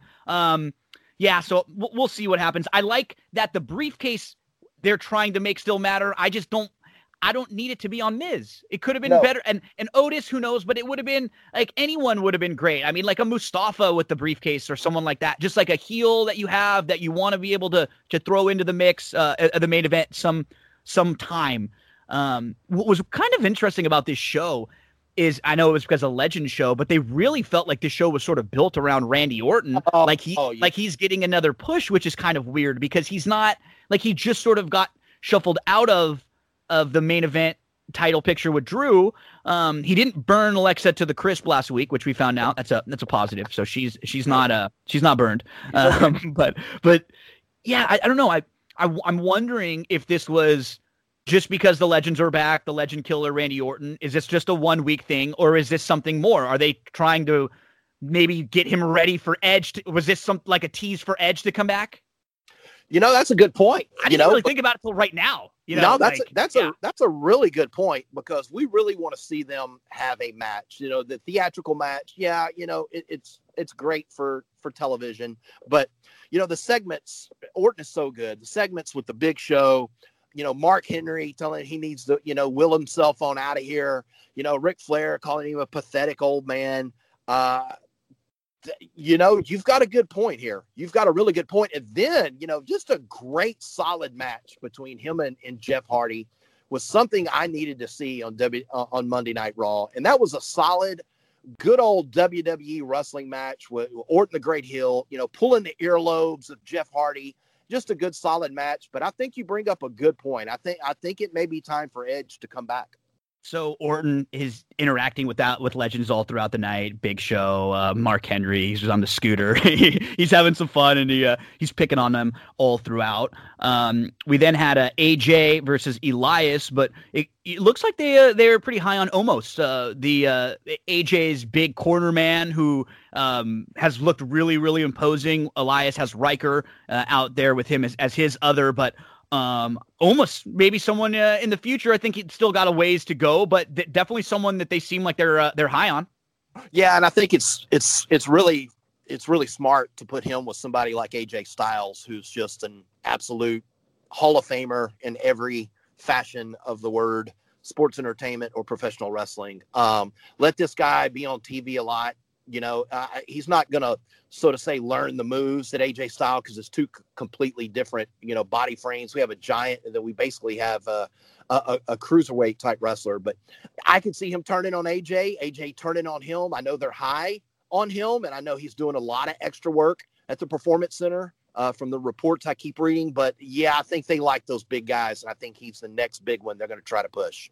So Charlotte, Ric Flair had a little interaction. This is another thing where is this more than just Rick being around for Legends Night, or do you think this is something that we're going to see? Like, is Rick going to be around now in the next month or so? Man, I hope we don't go down this road, right? We've been here. We've been here. He's cried multiple times. I love Ric Flair, my favorite all time. She's berated him before, and now she says, stay out of my business. I'm hoping this is just a part, show deal for the Legends Night. Then you have Lacey Evans, going over there and who I love. She goes over there and kisses him. I didn't understand why that Lacey and Peyton Royce went over. I like Lacey and Peyton Royce. I like what they do on social media. Why Peyton Royce was broken up with the Iconics, because I love Billie Kay, what she's doing on SmackDown. That's unbelievable. But I hope we're not going down this road again. It just really takes a lot from Charlotte coming back, because she's one of the names, that could win get that big push here, for her title, WWE Raw Women's Championship to come back. But I hope that we're not doing this again. It's not for me. No. Yeah, we've seen enough of it. Charlotte's great to be there. She's always just someone that you can put in, and she makes things feel more important. But we don't need the Rick stuff with her. She seems like she's outgrown it. She's her own now. We just really don't need it all that much. We had Lashley and Riddle have a little back and forth. It looks like we'll probably get a match at the Rumble with these two for the U.S. title. Riddle gets the roll-up win. This was almost like a heel move, like he was tapping out, and then it was like backwards booking. But maybe we're going to be having some bro nuts in a couple weeks at the Rumble here, Chad. Yeah, I like that, and I think we've already seen this with Cedric Alexander. But I think we're starting to see the cracks in the foundation of the Hurt Business. It was fun for a while. It was neat. It was something new. It's kind of gotten, it hadn't been as bad as the reception for Retribution, so to speak. And I hate where that has went and gone. I don't even know what's going on there. But, the Hurt Business, you're starting to see some problems. Lashley loses on a fluke. And I think later on the night, Lucha House Party defeated Shelton Benjamin and Cedric Alexander, even though Shelton took the pin, but Cedric has kind of been, happy by himself doing some things, and he kind of gets the looks from MVP and Lashley and Shelton Benjamin, but I think we're starting to see some cracks in that. And Cedric, it feels like, right? Cedric is kind of getting a little too big for his britches now. Sure. He's kind of getting a little, and I could see that's where they had a rough night there with the loss, and then their tag loss a little later on. We had a really good main event, Keith Lee versus Drew. Oh. This is probably one of the best that Keith Lee has looked in the last few months on the main roster.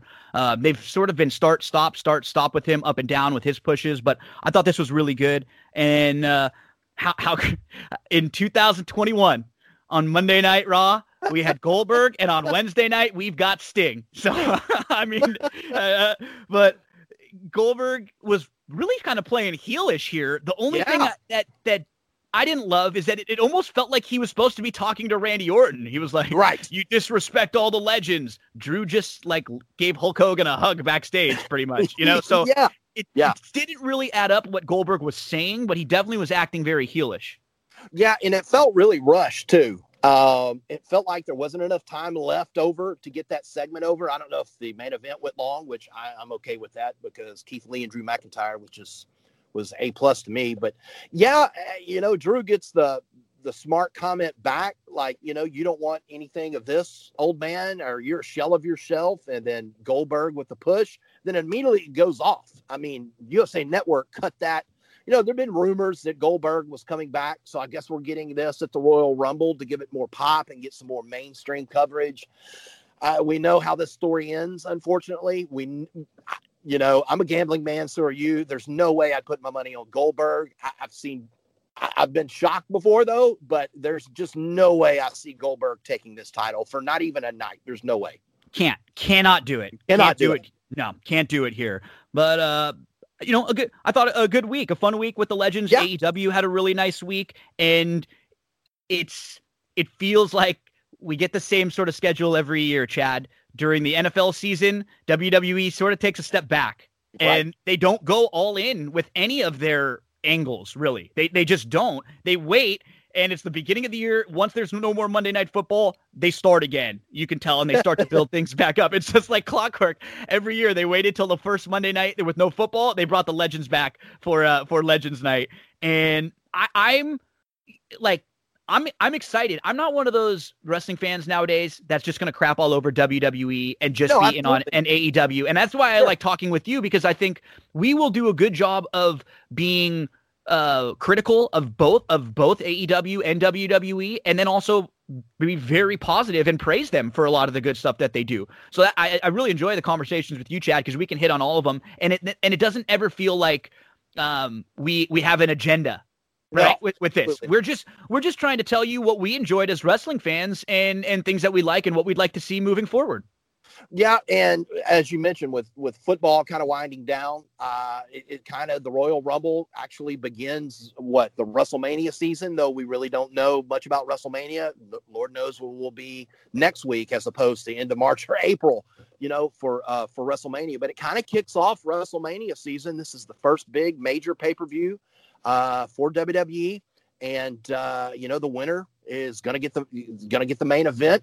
And AEW's rolling along. NXT is done fantastically well. I know they go up against AEW, and we don't talk about them a whole lot, but man, their roster is loaded. And from what I hear, I believe that you're going to see Damian Priest and Rhea Ripley. I know Ripley has been very vocal about wanting to stay in NXT. For you see why. These ladies work every week, and they have hell of storylines and matches. But those two have gotten the call up. So it'll be interesting to see which brand that both of them go to. But Ripley and Damian Priest are for losing their matches last night. They're getting the call up. They'll be up next. They got to both be in the Rumble.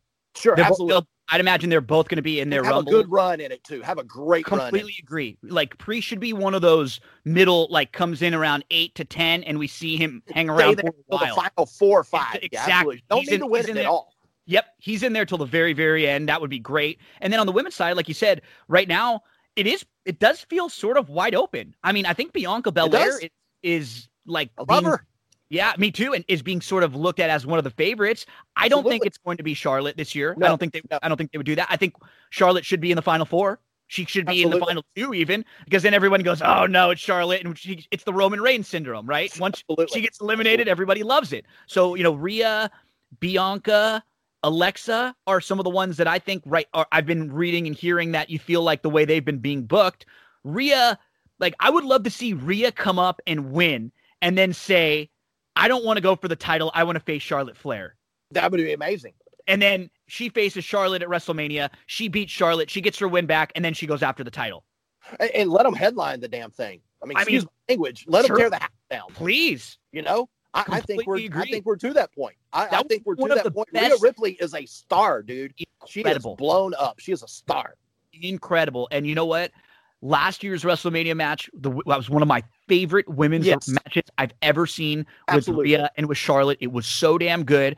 And the pandemic stuff and everything, there was a while where it felt like Rhea was a little cold. But over the last couple months with War Games and with just being back in the picture, the match with Io and the match last night, she is phenomenal, and she's ready to come up, and I'm ready to see Rhea Charlotte, Rhea Sasha, Rhea Bailey, Rhea Alexa, Rhea Asuka. Oh, Rhea Asuka. Give me all of that, please. Yeah, and you can't deny those matches, right? With this talent coming up, for a while they were bringing up some of these names from NXT and from the Performance Center, and they kind of get lost in these kind of gimmicky things. Lacey Evans was one of them. Not that she's on that level of Rhea Ripley, but they kind of get lost in these gimmicks, and they do this and they kind of do that. You put Rhea Ripley in any of those matches with any of those women, you got a main event, sir. 100%. Chad Cooper, my man, hopefully the first of many this week in wrestling segments. Yeah, you won't find a show where you're going to get all of the wrestling in about 45 minutes. WWE, Raw, SmackDown, AEW, NXT, some Royal Rumble thoughts. Chad, my man, give the folks some of your plugs out there. Where can we follow you on social media? What do you have coming up? I'm constantly on Twitter and Instagram at the Chad Cooper on both of them. Don't laugh at the name. There was many more Chad Coopers. I didn't know that, but the THE Chad Cooper.